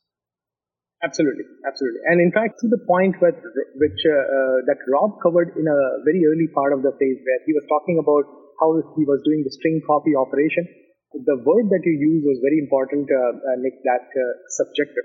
And really, CodeGuru really objectively finds out what are the recommendations that you should implement, because there are many other aspects, many other point of view and approaches that can be taken. And it can be pretty much subjective based upon what kind of code you are building out. And CodeGuru Reviewer does a good job in looking at the code, because what it does is when the code is scanned, right? When the pull request notification is sent, when the code is scanned, the code which is covered within that pull request is the only code which is scanned by the CodeGuru. But in fact, if there are two different files, say for example they are into it, those whole files are read in entirety. So it gives itself a proper context of what is the code flow looking like, and based upon that, it creates these objective recommendations and throws it out in the output. Kanj, I've got two questions. Sure. One is the examples you're showing us here are fairly in depth with respect to how you use the AWS SDK, and that's very interesting. So, kind of connecting this to one of the news items that we covered at the beginning of the segment. If I start writing, let's say, a connection pool manager for RDS, and I just write this as a standalone Java package, does CodeGuru have the ability to detect, hey, it looks like what you're trying to do at a conceptual level is you're writing a connection pool manager. Don't do that. Use RDS proxy instead, right? Can it do things like that? Do you have examples like that are kind of, I'm not quite sure how to describe it exactly, but are more meta, right? It's not like this API call has a V2 is deprecated or has a V2 inline replacement. More like this pattern is not recommended. And I think you're alluding to that, but I didn't see an example here. Is that something you can talk to? Yeah. And pretty much it goes in the line with, and I'm sharing this particular screen. This screen will actually provide you with much more detailed information exactly to answer your question. What are the different categories of issues that CodeGuru reviewer can make comments on and can detect? So what this means is there are specific detectors in CodeGuru that are integrated, and these are various different detectors in various different categories which can detect these kind of issues and can make recommendations. For example, the one which you are mentioning about is AWS best practices. It has the knowledge about how the APIs are supposed to be used, and if those APIs are potentially used in a non-optimal way, or if there is a better way of using it, or maybe an incorrect way, it will point out that. So AWS best practices is just one part of it, and the other examples that we went through in the demo was more in terms of concurrency, thread concurrency, and so on. But to answer your question, basically that would fall into this category of AWS best practice. I guess. Okay, sorry. Let me just finish this thought. But specifically, like a human reviewer, looking at that thing, they would say, "Well, okay, I see that you're creating several different connections to RDS. What are you doing with those connections?" And then you look at the structure and you just look at how they're being stored. And you're like, oh, "Okay, it looks like you're creating a connection pool, right?" Does CodeGuru have the ability to kind of take that macro level approach and realize like what you're doing is creating some sort of pool? Is that what you should be doing with respect to best practices? So from the point of view of CodeGuru reviewer, what it does is it would read through the code and hopefully the file that is included in the pull request, right? So say for example, usually when a developer would make a code change, there would be some level of code change that will be included in that pull request. Now, as long as that code change has proper full detailed context of, say, for example, number of connections that will be spawned, or the number of connections that will be created, all of those information, as long as it is available for CodeGuru to review it, it will be able to make recommendations on that. So definitely, it is, as long as it can understand the piece of code and it is aware of a much more optimal pattern with which the code can be improved upon, the recommendation will be generated. Yeah. So one quick follow up to that. So let's take another case. I think the RDS example is a bit contrived maybe, but let's say I'm writing my own Redis driver for Java, and I have a GitHub repo where I keep all of this code, and what I'm doing is constantly updating that repo, right? And I'm saying, hey, actually, this put request in this driver is being deprecated. I am deprecating this function. I am the maintainer of that library. I'm deprecating that API call in favor of the put v2. So does CodeGuru have the ability to understand that, and if so, how? That's a good question. So I think from CodeGuru perspective, what it focuses on is the set of APIs, which are AWS APIs, which are published, and it is aware of and it has knowledge about which ones are the current one, which one are the deprecated one. And from the Java APIs perspective, for example, if there is a specific API which is purely related to Java and nothing to do from the AWS API perspective, that also it would keep track of. However, from the feedback perspective, from a user perspective, if you want to provide a feedback, the feedback that you can provide is more from the perspective of the recommendation that was generated, whether it was useful or not. So, in fact, actually, in those CodeGuru reviewer comments that showed up on the GitHub page, you have a small icon out there. You can select whether plus or minus depending on whether the recommendation was useful to you. So that is the kind of feedback that CodeGuru accepts from the users, from our customers, and it will provide an input into CodeGuru service that which are the recommendations which are more useful compared to others. So as of today, it is restricted to mainly those kind of feedback that we can provide. Okay, let me try and reframe the question very, very slightly. So what we saw was the S3, an example of an S3 API in the AWS SDK, where it says this has a V2 that you should use instead. We also saw CodeGuru commenting on the use of the concurrent hash map within the Java standard library, right? So it's clearly knows about those two things. What I'm wondering is if I include a third-party library, that third-party library on its documentation or its GitHub repo says very clearly this particular API call should no longer be used. It should be deprecated in favor of these two API calls. Does CodeGuru have the ability to fold that in for a third-party library? Right. From the third-party library, as far as I know, it would not be able to. But we can, because from the point of view of, say, for example, the libraries that it is aware of, right? Those are more in terms of the ones which are, say, for example, Java-based or from the AWS API's perspective. Those are the ones that it needs to focus on, or the detectors are built on that. Say, for example, what you're suggesting is if there is a way that we can provide an input into service that which libraries are outdated and which ones are not, that is something that we can consider it as something which we should be looking for if there is a demand for having that kind of a capability. Yeah. And, I guess like circling back to Rob's point before about, hey, AWS just launched, RDS proxy, right? When can we expect CodeGuru to implement best practices like that in sort of the wheelhouse of how, these sorts of models are trained under the hood? In order to have that as a possibility would then need to be trained on PRs and repos that incorporate that. And the model would then be able to hopefully figure out, that this is a set of behavior that is, building your own connection pooling, and an advisable sort of, reconciliation for that would be maybe using a managed tool like RDS proxy. But the advisement around new tools and like what the time frame looks like for that is an interesting question going forward. Not one that I'd imagine there's some sort of SLA on, but hopefully over time we can expect to see some of those AWS best practices incorporated at sort of the theoretical level there too. Yeah, and apart from that, I think, as I was mentioned, I think from the examples that were covered, mostly this is the one which is also very important, which is the sensitive information leak. This is basically a very important aspect of it, where any kind of an sensitive information, not only from the code perspective, but say, for example, any logs or any exceptions that are thrown out, it wants to ensure that none of the sensitive information is leaked out in there. So there is a good amount of detectors built on that also. But recently also we have introduced the input validation.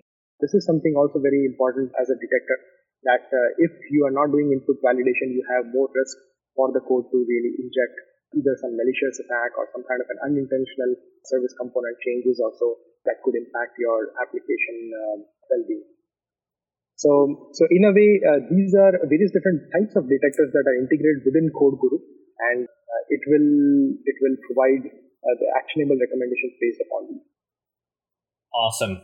Well, we're creeping up on almost 2 hours here on CodeGuru, which is awesome. There's been so much to talk about, and I guess some people joined us later on, but to sort of recap, covered again, CodeGuru, sort of this, I guess, in my own words, this like Swiss Army knife to help improve and cut out many of the problems that exist in the software authoring and testing and profiling sort of life cycle. And we saw sort of these two main aspects, sort of the more passive side here with Reviewer that can assess, your PRs and your code sort of as is for explicit issues or use of bad practices. And then previously we had Daniela talk to us a little bit about Profiler and show us how you can ascertain more insights into the operational inefficiencies or the finding the most expensive lines of code based on your application running with its expected traffic patterns. So truly a very wide breadth of feature sets and sort of surface area for what CodeGuru can cover here. Well, and I think more importantly, the framework and the way of operating that is put in place here immediately implies that this is something that's going to continue to improve. Right? The fact that you have a model that is driving these things, the fact that you were able to show us a slide that's like these are the factors that we can make recommendations based on today. That immediately tells me that, of course, you're going to add more in the future based on customer feedback. Absolutely. I think as you go further, I think there is a lot of requests that we are getting for support for various different languages. So if there are such demands, please provide us more information about it so that we can prioritize the future support for that. Awesome. And this is one thing we always like to talk a little bit about, especially now that the service is GA. A lot of customers have been able to get their hands on this in the preview phase of it. And I have a little bit of a list here. We see that for Profiler, customers like Atlassian, Eagle Dream, and YouCanBook.me are using that to better understand and reduce their costs of their applications in production. And then I see here DevFactory and Renga, active users of the CodeGuru Reviewer. So always excited to have these launch partners that work and get hands-on with the service and get to see that value themselves. So very happy to see that. And the golden question that I think a lot of people have been wondering, in addition, the second most popular question after when is this coming to the language that I like the most, but how can I get started with CodeGuru? I believe that there is a set of demo applications that are out there, and from a cost perspective, I believe CodeGuru is free for up to 90 days to use. Is that true? That is true. Awesome. That is absolutely, yeah. Great. We have a sample repository that actually covers the exact demo that Nikunj showed us today. But without further ado, Nikunj, thank you for joining us again. First time we've had two guests on to cover, one launch, but I think it really warranted it. Reviewer and Profiler, two very different value propositions, but I think they all bubble up to solving problems in software development. And that's something that affects anyone that works in that space. So very excited to have gotten to show this. Nikunj, again, thank you for joining us. Last demo, last session of the day, but by no means the least important. We have a very exciting launch today, talking a little bit about AWS App2Container. I won't sort of spill the beans on what it does just yet, but to tell us a little bit more about it, the expert in the room here, Prakash Aradhya, lead product manager on application modernization here at AWS, joining us to talk about this very exciting launch. So Prakash, thank you for joining us today. Thank you, Nick. Thanks for having me here. Okay. Welcome. So we're talking App2Container. I think there's a lot of sort of foundation laying we're going to want to do here to sort of give the lay of the land. And we can start, very, very, very far upstream here. We're talking about modernizing applications. That can mean a lot of different things. That means a lot of different things to a lot of different people. But especially we're talking about the move to the cloud, this takes some very particular technical meanings. We think of things like containerization, which I think is sort of intuitive in this conversation. We think of things maybe like, moving a monolith to microservices and so on. There's a lot of different things here. I know that App2Container primarily deals with Java and .NET applications. So why don't we start there? What are the roadblocks with respect to modernizing Java and .NET applications?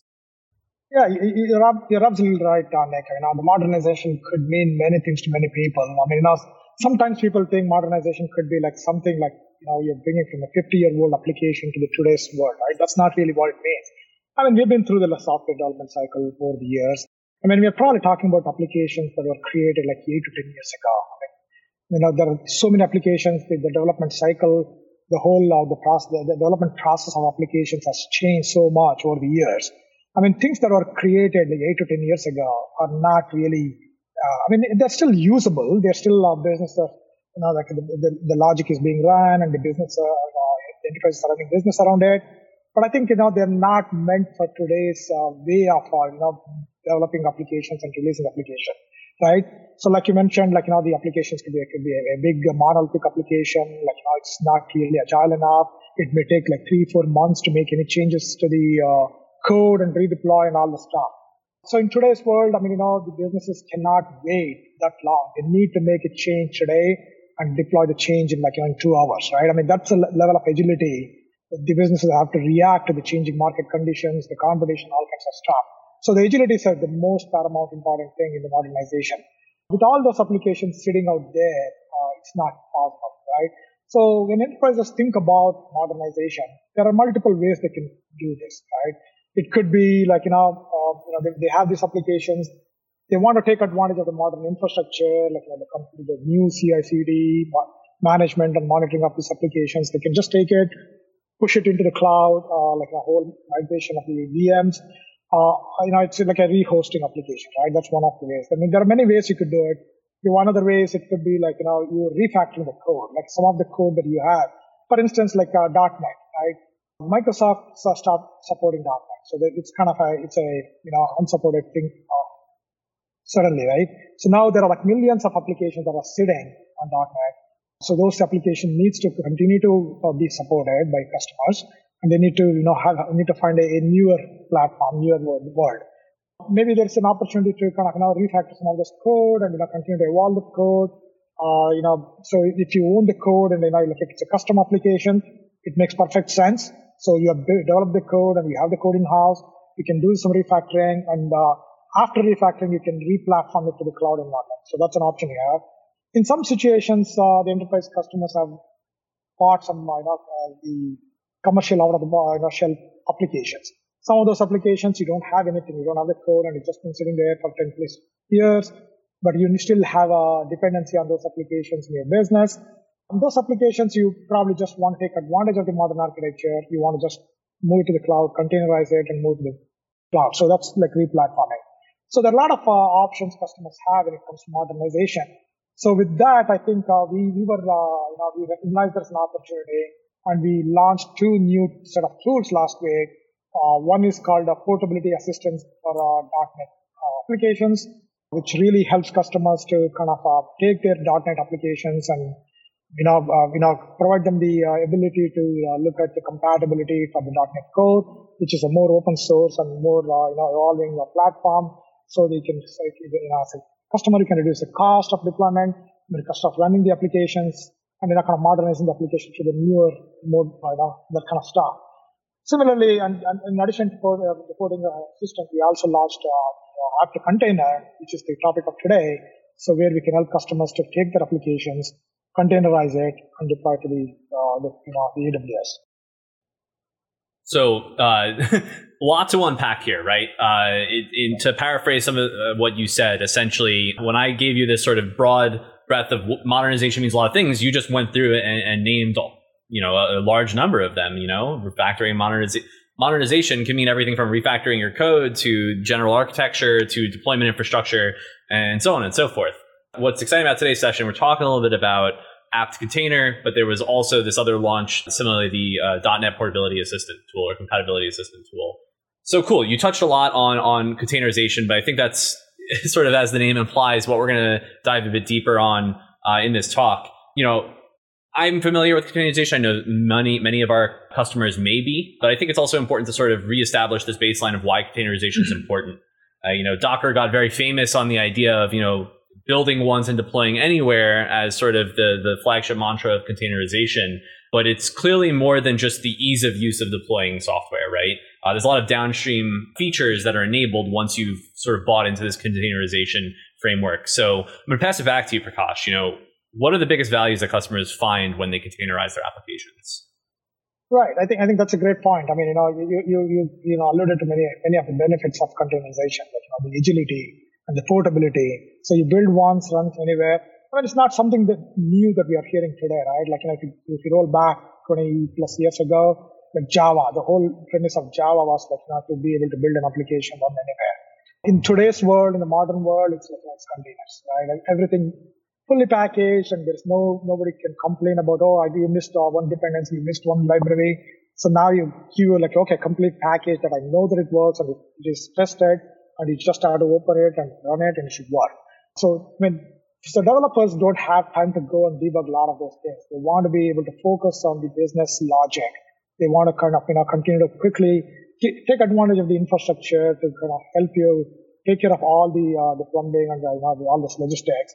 So those are the benefits, like where people want to containerize it, which is fantastic. But now the enterprises are a kind of a mixed situation, right? I mean, pretty much everybody, I think I know there are some data points like the 90 plus customers, enterprises today, they are looking at creating all new applications in containerized space, right?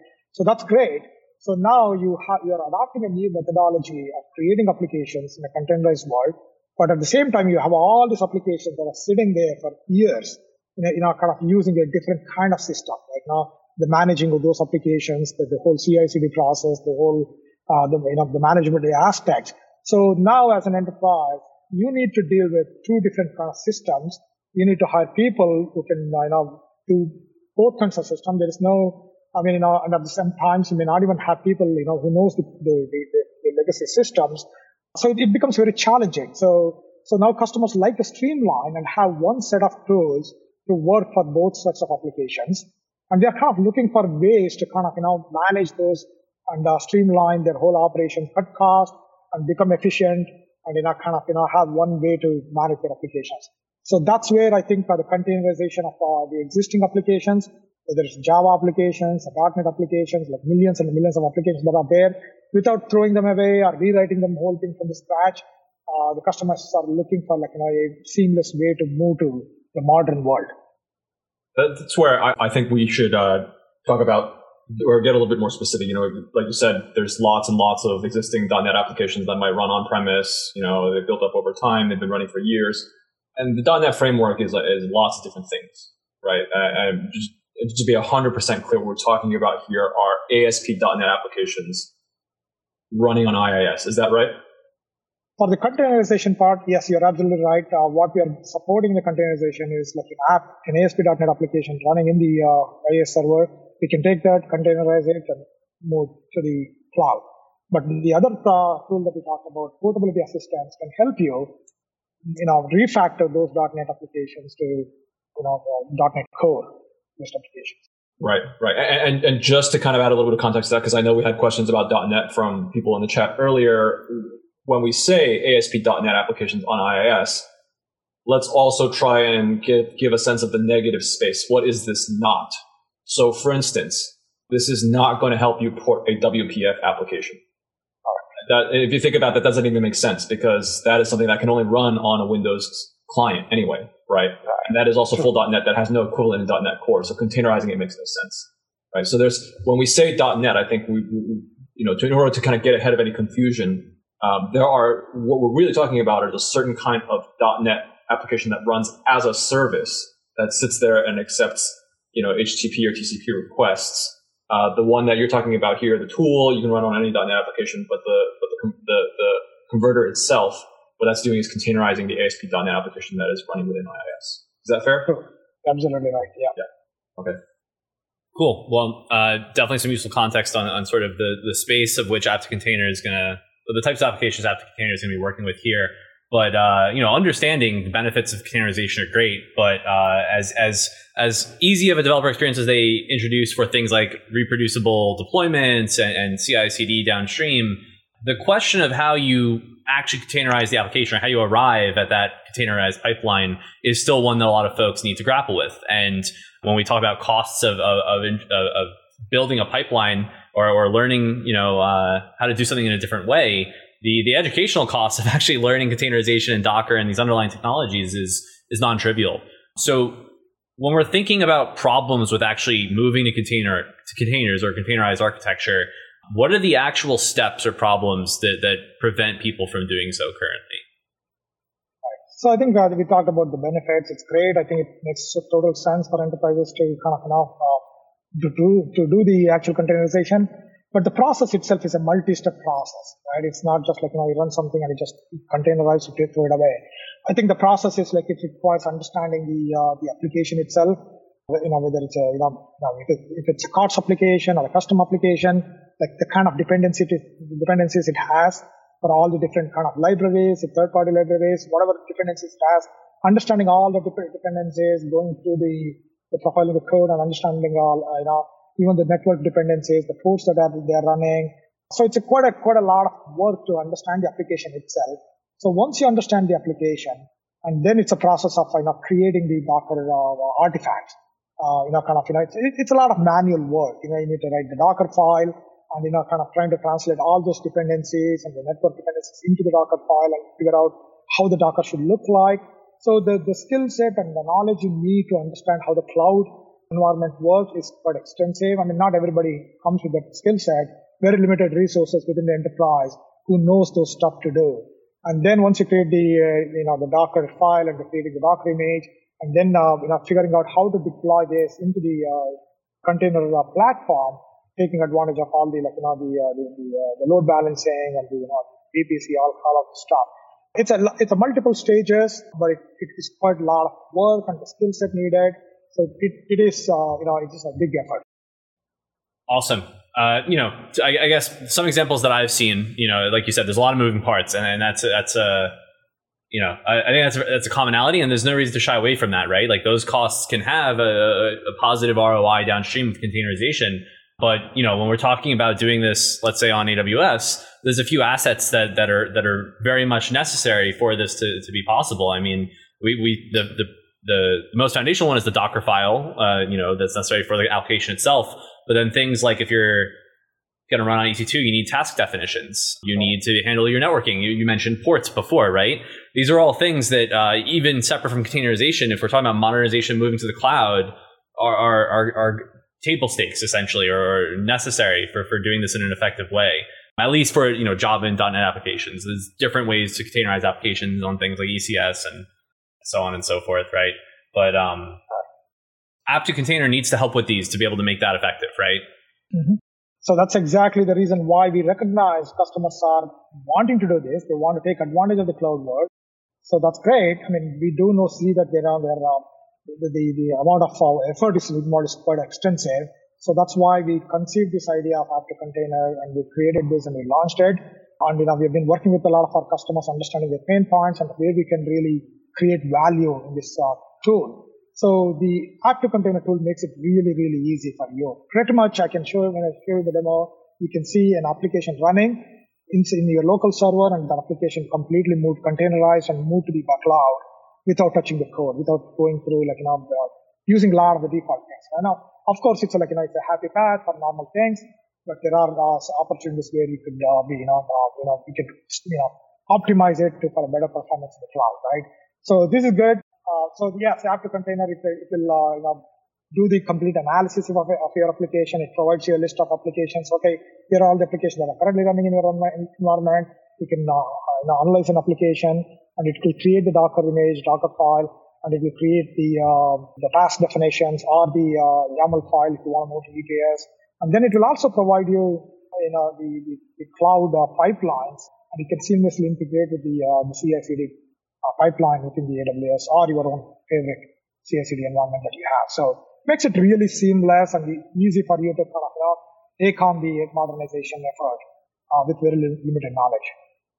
So I feel like I have a very coarse understanding of the problems and the solutions that App2Container solves, but I guess I'm interested in hearing a little bit more about how this is working. What is the experience as a user? Because I understand up here, upstream, I have, let's say my .NET or Java application. And then downstream here, I have, ideally on the happy path, some containerized workload that's now running with all the necessary networking and bells and whistles that are required to do so on AWS. But what is the actual process by which we go from over here, start to finish? How do I use App2Container? So it's pretty simple. So we are GA. The product is available on our product pages, and you can just go download the tool to your local machine wherever your application is running, or in the production server, or the staging server. We generally recommend staging server. We have multiple modes that we can support. So technically, you download it, install it on the local machine, and then you kind of initialize it. You connect that the CLI. It's a command line tool, so you connect that to configure it to your AWS account. So it's not mandatory, but if you want to eventually deploy it, you need to connect to the AWS account. So once you configure it, so it's just a series of commands that I'm going to show you in a little bit. A series of commands. First, you'll do show me the inventory of applications, all the applications that are currently running in my server. So it will go through, go through the server, and it will dig up, and then find out, okay, here are the applications that are currently running in your environment. They are eligible to be containerized. Great. So now I want to understand a particular application that I want to containerize. I pick up that application and say, give me an analysis of this application. It runs through the analysis, and it comes back with, okay, here is a big list of things that I found, and these are the dependencies that you have, these are codes, all this stuff. And once that is done, then you say, okay, now I understand things. If I want to, as a user, if I want to make some modifications, I can mark it, or I can just use the default. And then I say, okay, now give me a containerized application. So use whatever the base image that you have, depending on, if you're using the .NET applications, you can use base image of Windows 2012 or 16, or then for Java, you can use the Linux or Ubuntu, any of those base images.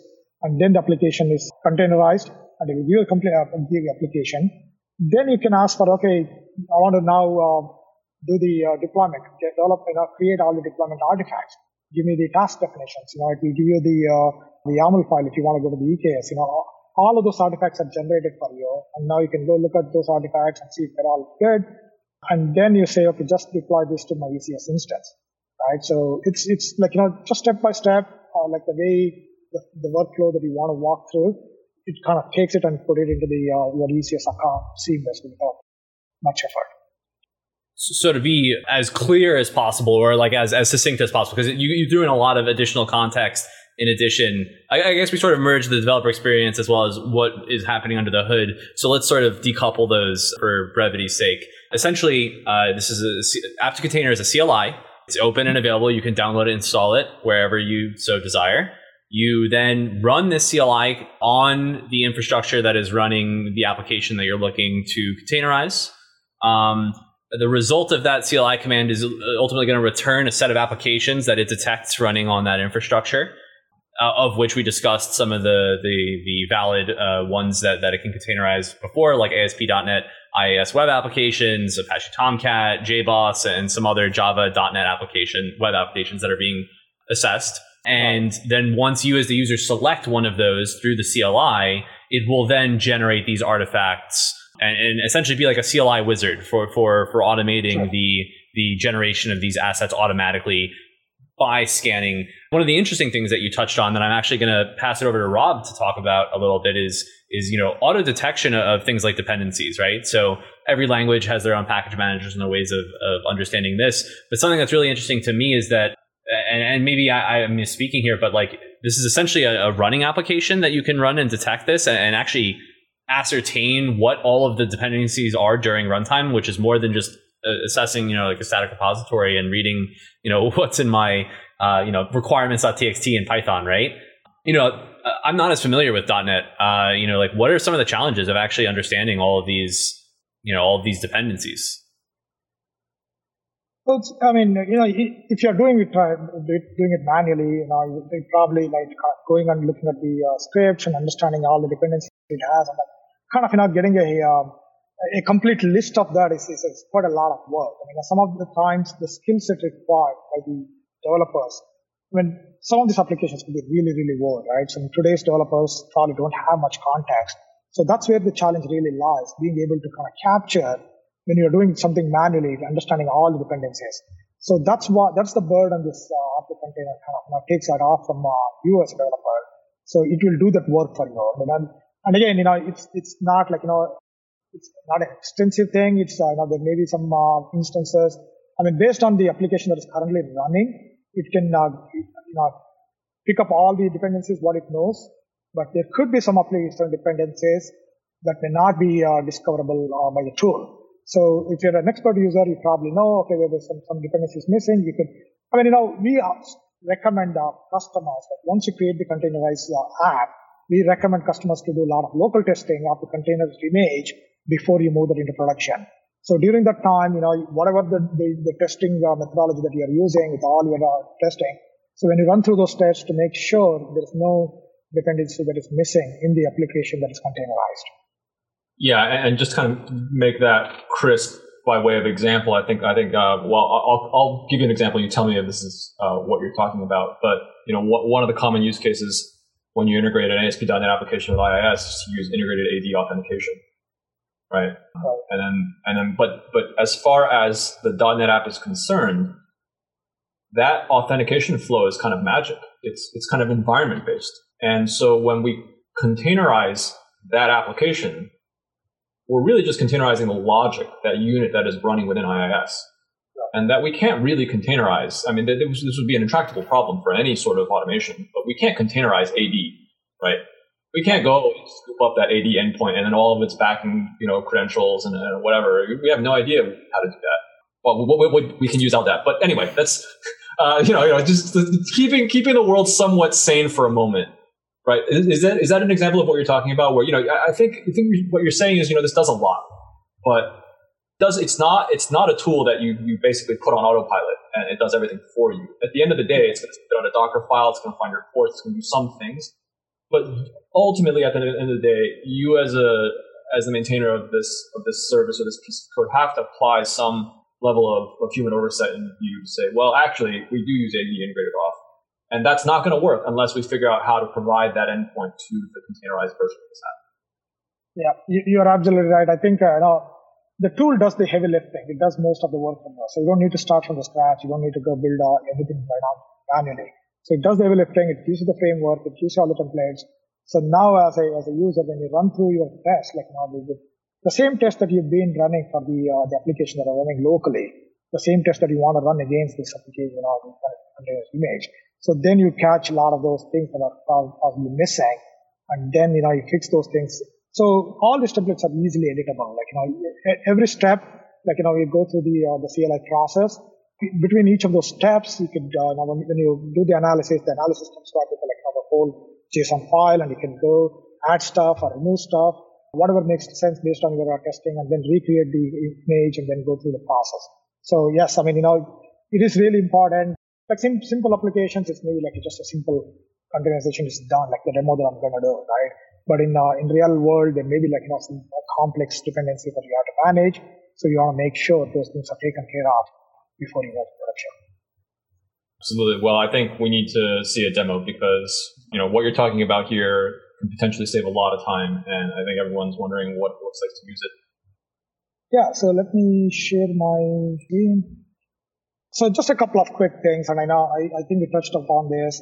So the app to container, container supports different kinds of workload. Your source could be coming from local machine or local, the on-premise server, or maybe running in a VM, or it could be in EC2, or it could be any other cloud, right? Whatever is the source, a .NET application or Java application, ASP.NET application running on IIS server, or Java application running on Spring Boot, or Tomcat, or JBoss, WebSphere, WebLogic. So all those applications are supported through the app to container. And then the app container can take that, and then you can create register the app in the ECR, and then work through the required either ECS or EKS, and create the code pipelines and so forth. So what I'm going to show in the demo in a little bit is basically walk through these phases, right? These are the commands that are supported in the command line tool. So initialize, configure, then the inventory, create the inventory, look at the inventory, analyze, containerize, generate deployment, task definitions, and then kind of repeat through those steps. One quick thing about the split mode, there's some situation customers don't want to run the containerization tool on the production server if they don't have a staging server, right? In those kind of situations, they could use what is called split mode, where they can run the application, the inventory analyze on the machine where the application is running. Once that is done, they can do the rest of the load in a worker machine. So they can take that JSON file, and then it can work through and containerize that file to AWS if you chose. So those are the things you could do. So I have two applications. Let's see. Okay, I have a Windows application, like an ASP.NET application, and a Java application. So maybe I'll go through this Java application.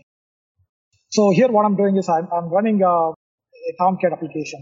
So what I'm going to do is I'm just going to quickly check what version of Java I'm running. So it's 1.7. It's out of support. We know that it's outdated. It's not necessarily that it has to be 1.7, but it's 1.8. And I have an application running in my Tomcat server locally, which it's a Elastic Beam application. You're probably familiar with these, the Snake application. So So what I'm going to do is I'm going to look for what processes are currently running. I just quickly do the services that are currently running. So I see that there's one service. So I'm running in the Cloud9 environment. The good thing about this Cloud9 environment, I can quickly go and preview the application that I'm running. So I just want to show the local application that I'm running in my machine to look at the application itself. So it's a Beanstalk application. You can look through the application and see, is the snake. It's a pretty cool application if you've not seen it before. So this is a Java application. It's currently running in my local machine. So I want to take this application now containerize it and move to the cloud, right? So I go to the other shell with the root access. So first thing I need to do the initialization, right? So here. So I run through the init command from the Aptiv container. So in this init command, what it does is it configures the environment that I'm running. So I just take a look, the default one, so the workspace directory, I'll use the local one. The AWS profile, I'll use the default one. So S3 bucket, if you are going to deploy, you need to provide the S3 bucket that you are going to use in AWS. If not, you containerize it in local, put it in the local environment. So you could just use the default. So the reporting the metrics, that's great. Do that, and then currently not going to take the default now for the trusted thing. So the configuration is same. So the initialization is done. The tool is ready to be used. So the first command, as we talked about earlier, so we want to do the inventory of the applications. I want to see how many applications are currently running in my environment. So I only have one application, the Java Tomcat. Saying that it is the application ID. In general, there could be multiple applications running, but today in my environment, I only have one application. So the next step I want to do is I want to be able to go deep into that application and understand the complete dependency of that application. The process we are following here, it's the same thing for the ASP.NET applications. It's just same commands. There's no difference in what we are following here. So I take the application ID, and that's the ID that I'm using here, and run through the application. It's pretty quick. It came back quickly, and it also shows the next steps after your it says analysis is successful. Now you can do the next few steps. So the analysis.json is the file that has all the details about the dependencies, the network dependencies, and all of the stuff. And the next command that you will going to be using is the containers command. So before that, let's take a look at what's there in the analysis.json, right? So this is a pretty detailed file that shows a lot of details about, the command line, the variables that were used, and some of the the dependencies, like the libraries that are used for the application. So it's a pretty extensive thing, and you have an opportunity to remove and add stuff there. Choose to if you want to exclude some files and so forth, right? So now the next thing is we want to first extract all those dependencies, right? So what this extract command does is it creates a tar file by picking up all those dependencies that you have for your application, right? Once that application, the tar file is created, so then it becomes easy for the containerized command to go through and create a containerized image. So one of the things that you need to do before you containerize is you need to know which base image that you want to use. So currently in my machine I have the Amazon Linux base image, but if you choose to use something else, like a lot of enterprises are standardized on a specific image, you can always have that as an option. And now that what I'm going to do is I'm going to call do the containerized containerize the command. So it goes through. It takes a few minutes. So once that is done. So it comes back, says it's successful. Now when you look at the list of images, I can see the images that is created just a few minutes ago. So it's built on top of the Amazon Linux, and it takes the applications and puts it on top of it with the JVM, all of the stuff that is needed with all the dependencies, libraries that you asked for. It's fully containerized, and now that application is ready for the next stage.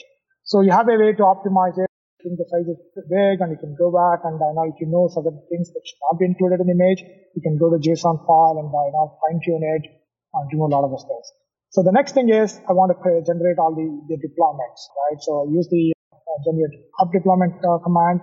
It goes through and generates all the deployment artifacts that are needed. So here it's a pretty quick thing. So you look at the artifacts in the deployment file. You go and you look at the the environment that we are using. I'm currently targeting the ECS. That's where I want to put, and by default is configured like 2 CPUs and memory usage.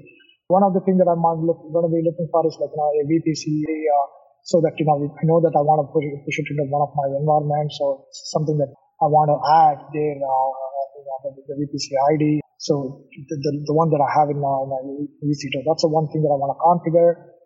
So once I configure, now it's ready to be deployed. So these are the deployment artifacts. So this is great. So I save this file, the deployment JSON. Now I go to the next stage, which is really deployment. So I'll just submit give a deploy command, the whole string, and now it's going to go through and it's taking the container, pushing it to the EC2. So now we can go to the console and see while it is trying to deploy the application. So it's going to take a few minutes because we are connecting to ECS and going through the whole process. Then you can go to your CloudFormation in your console and you can look at the deployments that are currently going through. You'll see two in progress.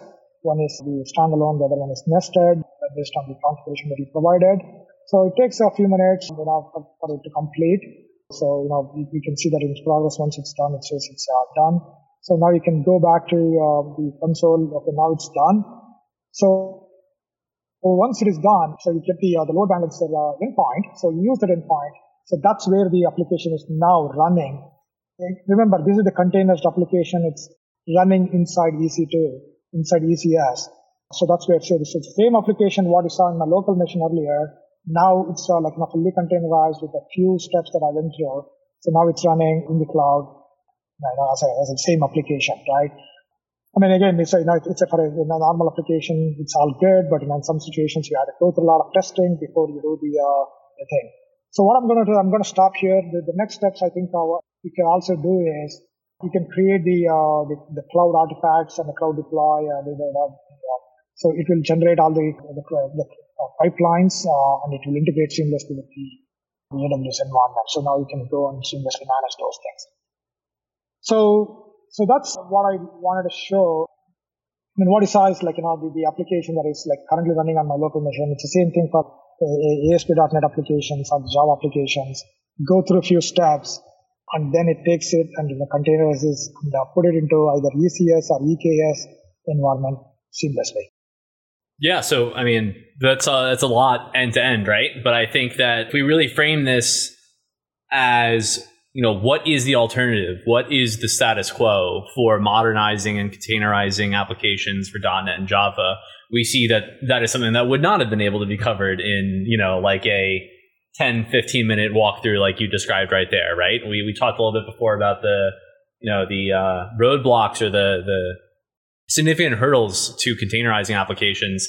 And really, if we just break it down into the handful of discrete steps, I know we jumped around a bit between the AWS console and your IDE, where you were showing us a little bit of the config, a little bit of the application itself, or starting up the Tomcat application.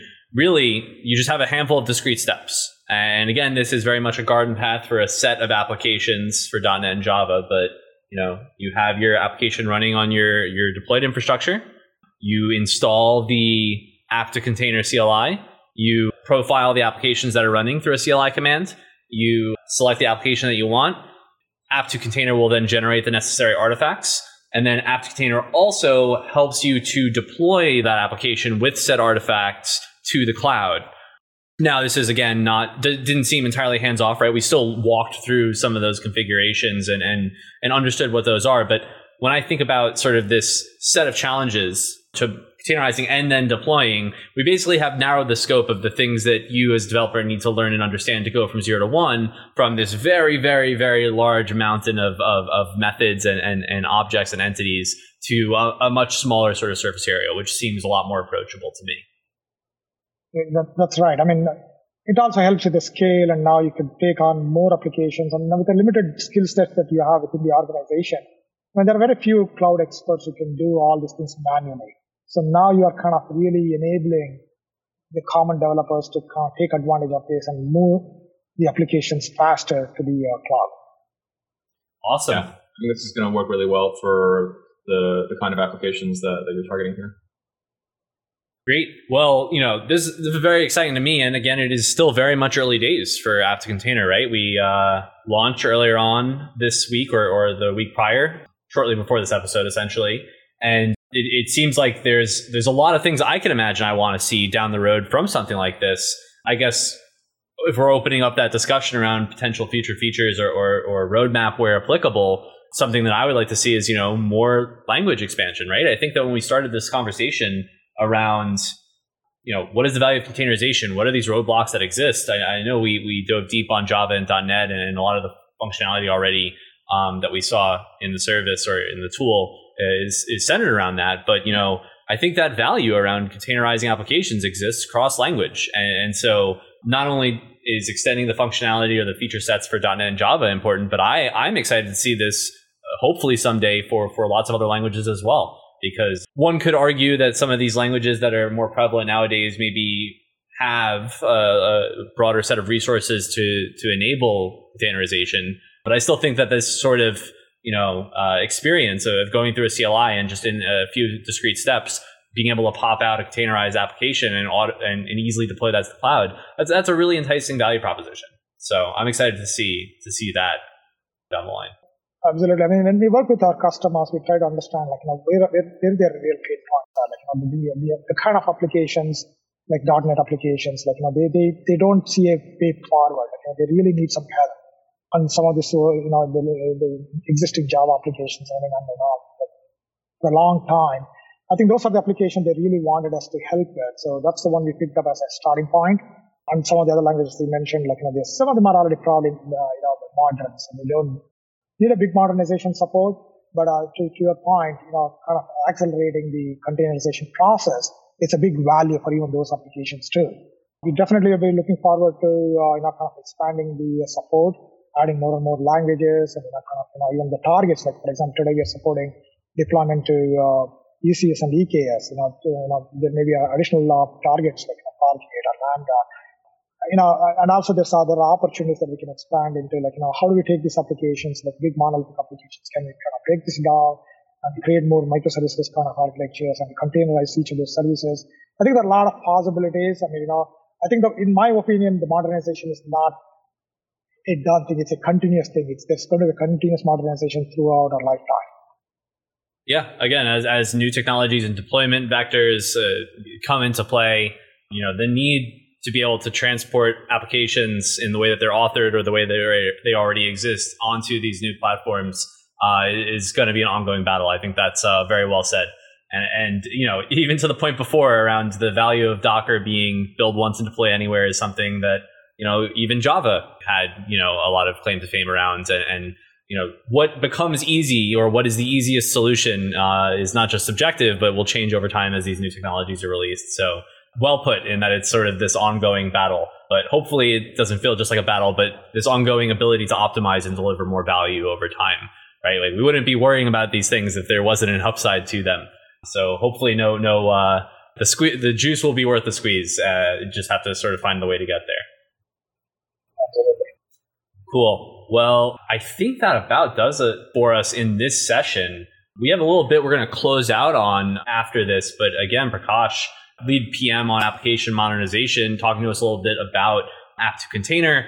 And so if folks want to get started with App2Container, again, it's a CLI. You can go and install it, get started with it. We have links to both the Jeff Barr blog post, product page, and the documentation. We will get those thrown in chat. I know a lot of people have been also asking about whether this video will be available after the fact. By default, right after this episode's over, it'll be available here on our Twitch channel at twitch.tv/AWS/videos. Additionally, we'll be uploading this to YouTube, and we even have a podcast. So if you'd prefer to be listening to something like this, you can find us on a lot of the major podcasting platforms. If you need links, we'll try. By the way, the tool is free. There's no fee for this. Yeah. So again, it's a CLI. It's free. Install it.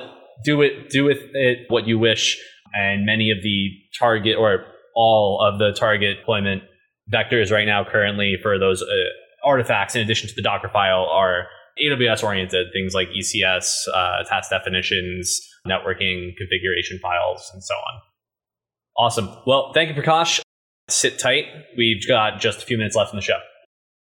It's the coziest part of every episode where we close out, we talk a little bit about what we have on the horizon for the show. But, it's been a long episode.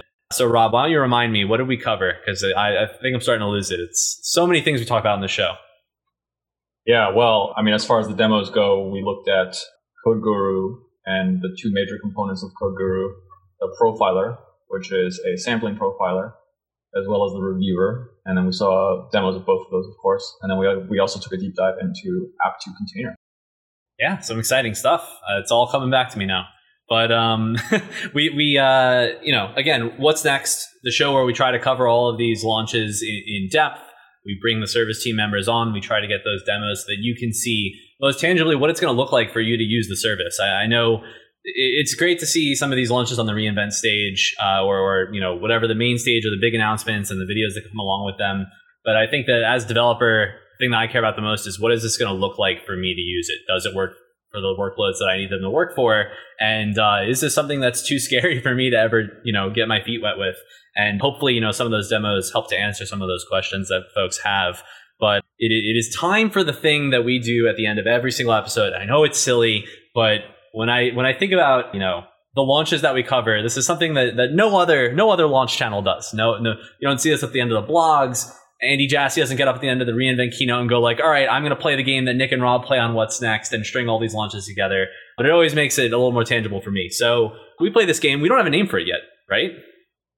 We don't need a name for it, I don't think. Or we can come up with one as the need demands. Okay, all right. And audience, if you have any ideas for this game, please throw them in there. We would love to get those thrown in. We will give you credit. I promise. I won't just steal all your questions and ask them like I do on the show. But what we do is we take all the launches that we saw a demo from in a given episode, and we try to imagine what the ideal company or customer or developer would be for this episode. So the prompt I give is like, if you were building an application and you saw this episode and you see all those launches that happened, what would your application look like if you were this was your ideal episode, right? And so it's always a silly game. We punt it back and forth between the guests or the two hosts, and we try to come up with this application of this outline of what this customer would look like. So again, Rob mentioned the launches, CodeGuru, which includes, let's say, profiler and reviewer as two separate aspects for the sake of this demo, and App2Container. So this one, I don't know, this one's pretty broad, right? On other weeks, we've had topics that could be a little more niche, maybe centered around very particular use cases. But this one, I feel like we have so many ways we can go with, right? Yeah, well, let's get chat involved in this. So the ask is, the two major things that we covered today are CodeGuru and App2Container. How would you combine those to build something really cool? So it's almost like Iron Chef. These are the two secret ingredients. So, Nick, what do you think? I had a funny but almost rule breaking answer here. I was gonna wonder if you could use CodeGuru static reviewer or analyzer to lint the Docker files that App2Container generates to quality check how good App2Container is. But yeah. I don't know. I think I had a very similar idea. We saw Nikunj gave us that one slide where he showed all the different axes of things that the reviewer will look for. And I think one of those axes in the future could be portability. We can fold portability directly into CodeGuru Reviewer, and it can just run the compatibility analyzer. Why not, right? And it can just say hey, this pull request, while it seems to be, hopefully you've tested it, it does functionally what you think it's going to do, but you're making this very interesting API call that depends on a native Windows API. So for the best example is process.execute, right? Process.execute is it's basically going to look for a local dependency. And at the point at which you encode it in a string, no tooling will be able to figure that out. It's the equivalent of a JavaScript eval statement, right? And I'm sure the portability analyzer can find that. It'd be really cool if the CodeGuru reviewer can say, if you do this, you're not going to be able to import the app in the future. We can't guarantee that it's going to be able to run in a container. Are you sure you want to do this? Yeah, that's a very interesting point. Because at the end of the day, containers are only as portable as the dependencies that they have or what you're injecting into them, right? You can have this portable application that's really just your entire Windows operating system with everything under the sun under it, but is that scalable in an optimized fashion? I guess the jury is out, or that's up to you to decide that. But I mean, we spoke about how the CodeGuru team runs CodeGuru Profiler on CodeGuru Profiler. So this concept of dogfooding or antagonistically using AWS services to measure other AWS services is not too unheard of. So yeah, maybe this one isn't exactly one customer, but it's just in the Iron Chef example, it's like using one ingredient input. I don't know. Yeah, it's sorry, I'm breaking down the analogy now at this point, but this was definitely an interesting one.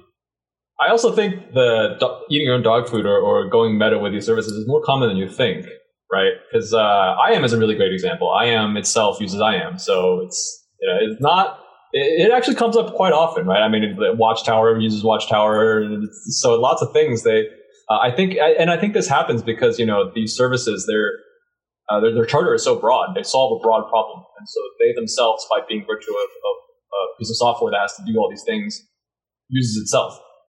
Yeah, it's a very, very interesting point. I'm trying to think of off the top of my head other services that could potentially do this in a way. On the concept of like anomaly detection, it's like, does the CloudWatch anomaly detection service, does it use CloudWatch anomaly detection to detect when the logs at the service running anomaly detection is in alarm state, for example, right? Like, we talk about this a lot, right? Like, especially these higher level services that use underlying services, right? So I know that like differing level of abstraction is not necessarily the case that we're talking about here today, but when we try to understand behaviors and dependencies of high level services on lower level services, these things oftentimes come out hopefully for the better, right? If you develop a product like you pointed to IAM, right? If you really have a good and sound abstraction, you don't need these, I guess, these equivalents of like CSS statements with like a bang important on top of them to just squash that other abstraction to work for this use case. These interlocking and interdependent services at varying levels of abstraction just go to show how sort of like battle tested some of them can be. So that's always good to see. Yeah, absolutely. Cool. Well, I guess it was a little bit easier also this week because we only had in reality 2 launches, right? The third is really the wild card, right? I feel like it's always easy for us to find 2 of the 3, put them together, and it's always the third that gets you. But we got. I also feel like today, although I think we kind of tricked the audience because we said there are only 2 launches, but in reality there were really 3 launches. In another world, the CodeGuru Profiler and the CodeGuru Reviewer could be totally separate services. Yeah, it's just that they happen to share an umbrella service. Yeah, and I think if we then raise the question like why are they the same service, right? Like why not 2 separate services? And I think that when we try to work backwards from solving customer problems and delivering value, even though the problems being passive versus active in the software development process and profiling being very different, the core developer value is catching bugs earlier on, reducing their blast radius, and allowing your developers to be authoring features instead of dealing with these issues. So when we bubble it up to that, it starts to make a bit more sense. But some housekeeping stuff as we work to close out the stream here. I know there's many people that are probably still following along in Twitch chat. If you are interested in giving us feedback, we'd love to hear it. Anything you'd like to see, anything you saw that you didn't like, anything in between, we'd love to hear it. And additionally, we actually have our date for the next episode, which is going to be 2 weeks from now. So today is the 10th. Our next episode is going to be on the 24th of July. Same time, same place, twitch.tv/AWS, and on LinkedIn as well. Let's see, we have a question in chat here. So I guess this question is actually going back to apt2container a little bit. If there are ways to break the new functionality in apt2container, like if they port an application but then the containerized app crashes, will the inventory still report the crashed application? I don't know, actually. It's a good question. I think the idea is that for apt2container, my perception, Rob, is that it's more on the porting side and not on the continuous monitoring of it. So if the application crashes while it's running in its containerized state, that A2C is not as much going to be able to trigger the alarms and generate alarms around that. That sounds like more of a downstream problem. Yeah, that should be pretty easy to do if you just write a really simple .NET application that throws an exception. If you port it, it'll probably port. But what will happen is that the apt2container is not doing anything for you with respect to reporting or telemetry. And that'll just, probably what it'll do is just write that out to standard out, and then that'll be aggregated by whatever, depending on whether you put in ECS or EKS, it'll have the standard logging capabilities that you can use to look at what happened. Yeah, or even in EC2. I know folks that are new to containerization, there's a whole bound of questions that they may not be familiar with, but you can just pipe that standard out from the container and log that and set alarms around that with whatever fashion you would probably do if it was just on an EC2 instance to begin with. Right on. So cool. Yeah, next episode, July 24th at noon Pacific, 3 p.m. Eastern. Same time, same place, same hosts. To my knowledge, Rob and I will hopefully be back here. Again, love the questions. Thank you again to everyone who's tuned in on both Twitch as well as on LinkedIn. But we also are available as podcasts. So if you're looking to catch up on past episodes, maybe you only got some of the content from today. This is available on many of the major streaming platforms. I think the big ones that I like to listen to are on Spotify, I believe Apple Music as well. But check us out. You can search for that through AWS What's Next on those podcasting platforms. But with that, I guess that's going to close out episode 7. Anything I forgot, Rob? I think that covers it. Awesome. Well, thank you again, everyone who tuned in. We will see you again in 2 weeks on the 24th. But otherwise, have a great weekend, and we will see you soon. Take it easy, everyone. Bye, everyone. Bye-bye.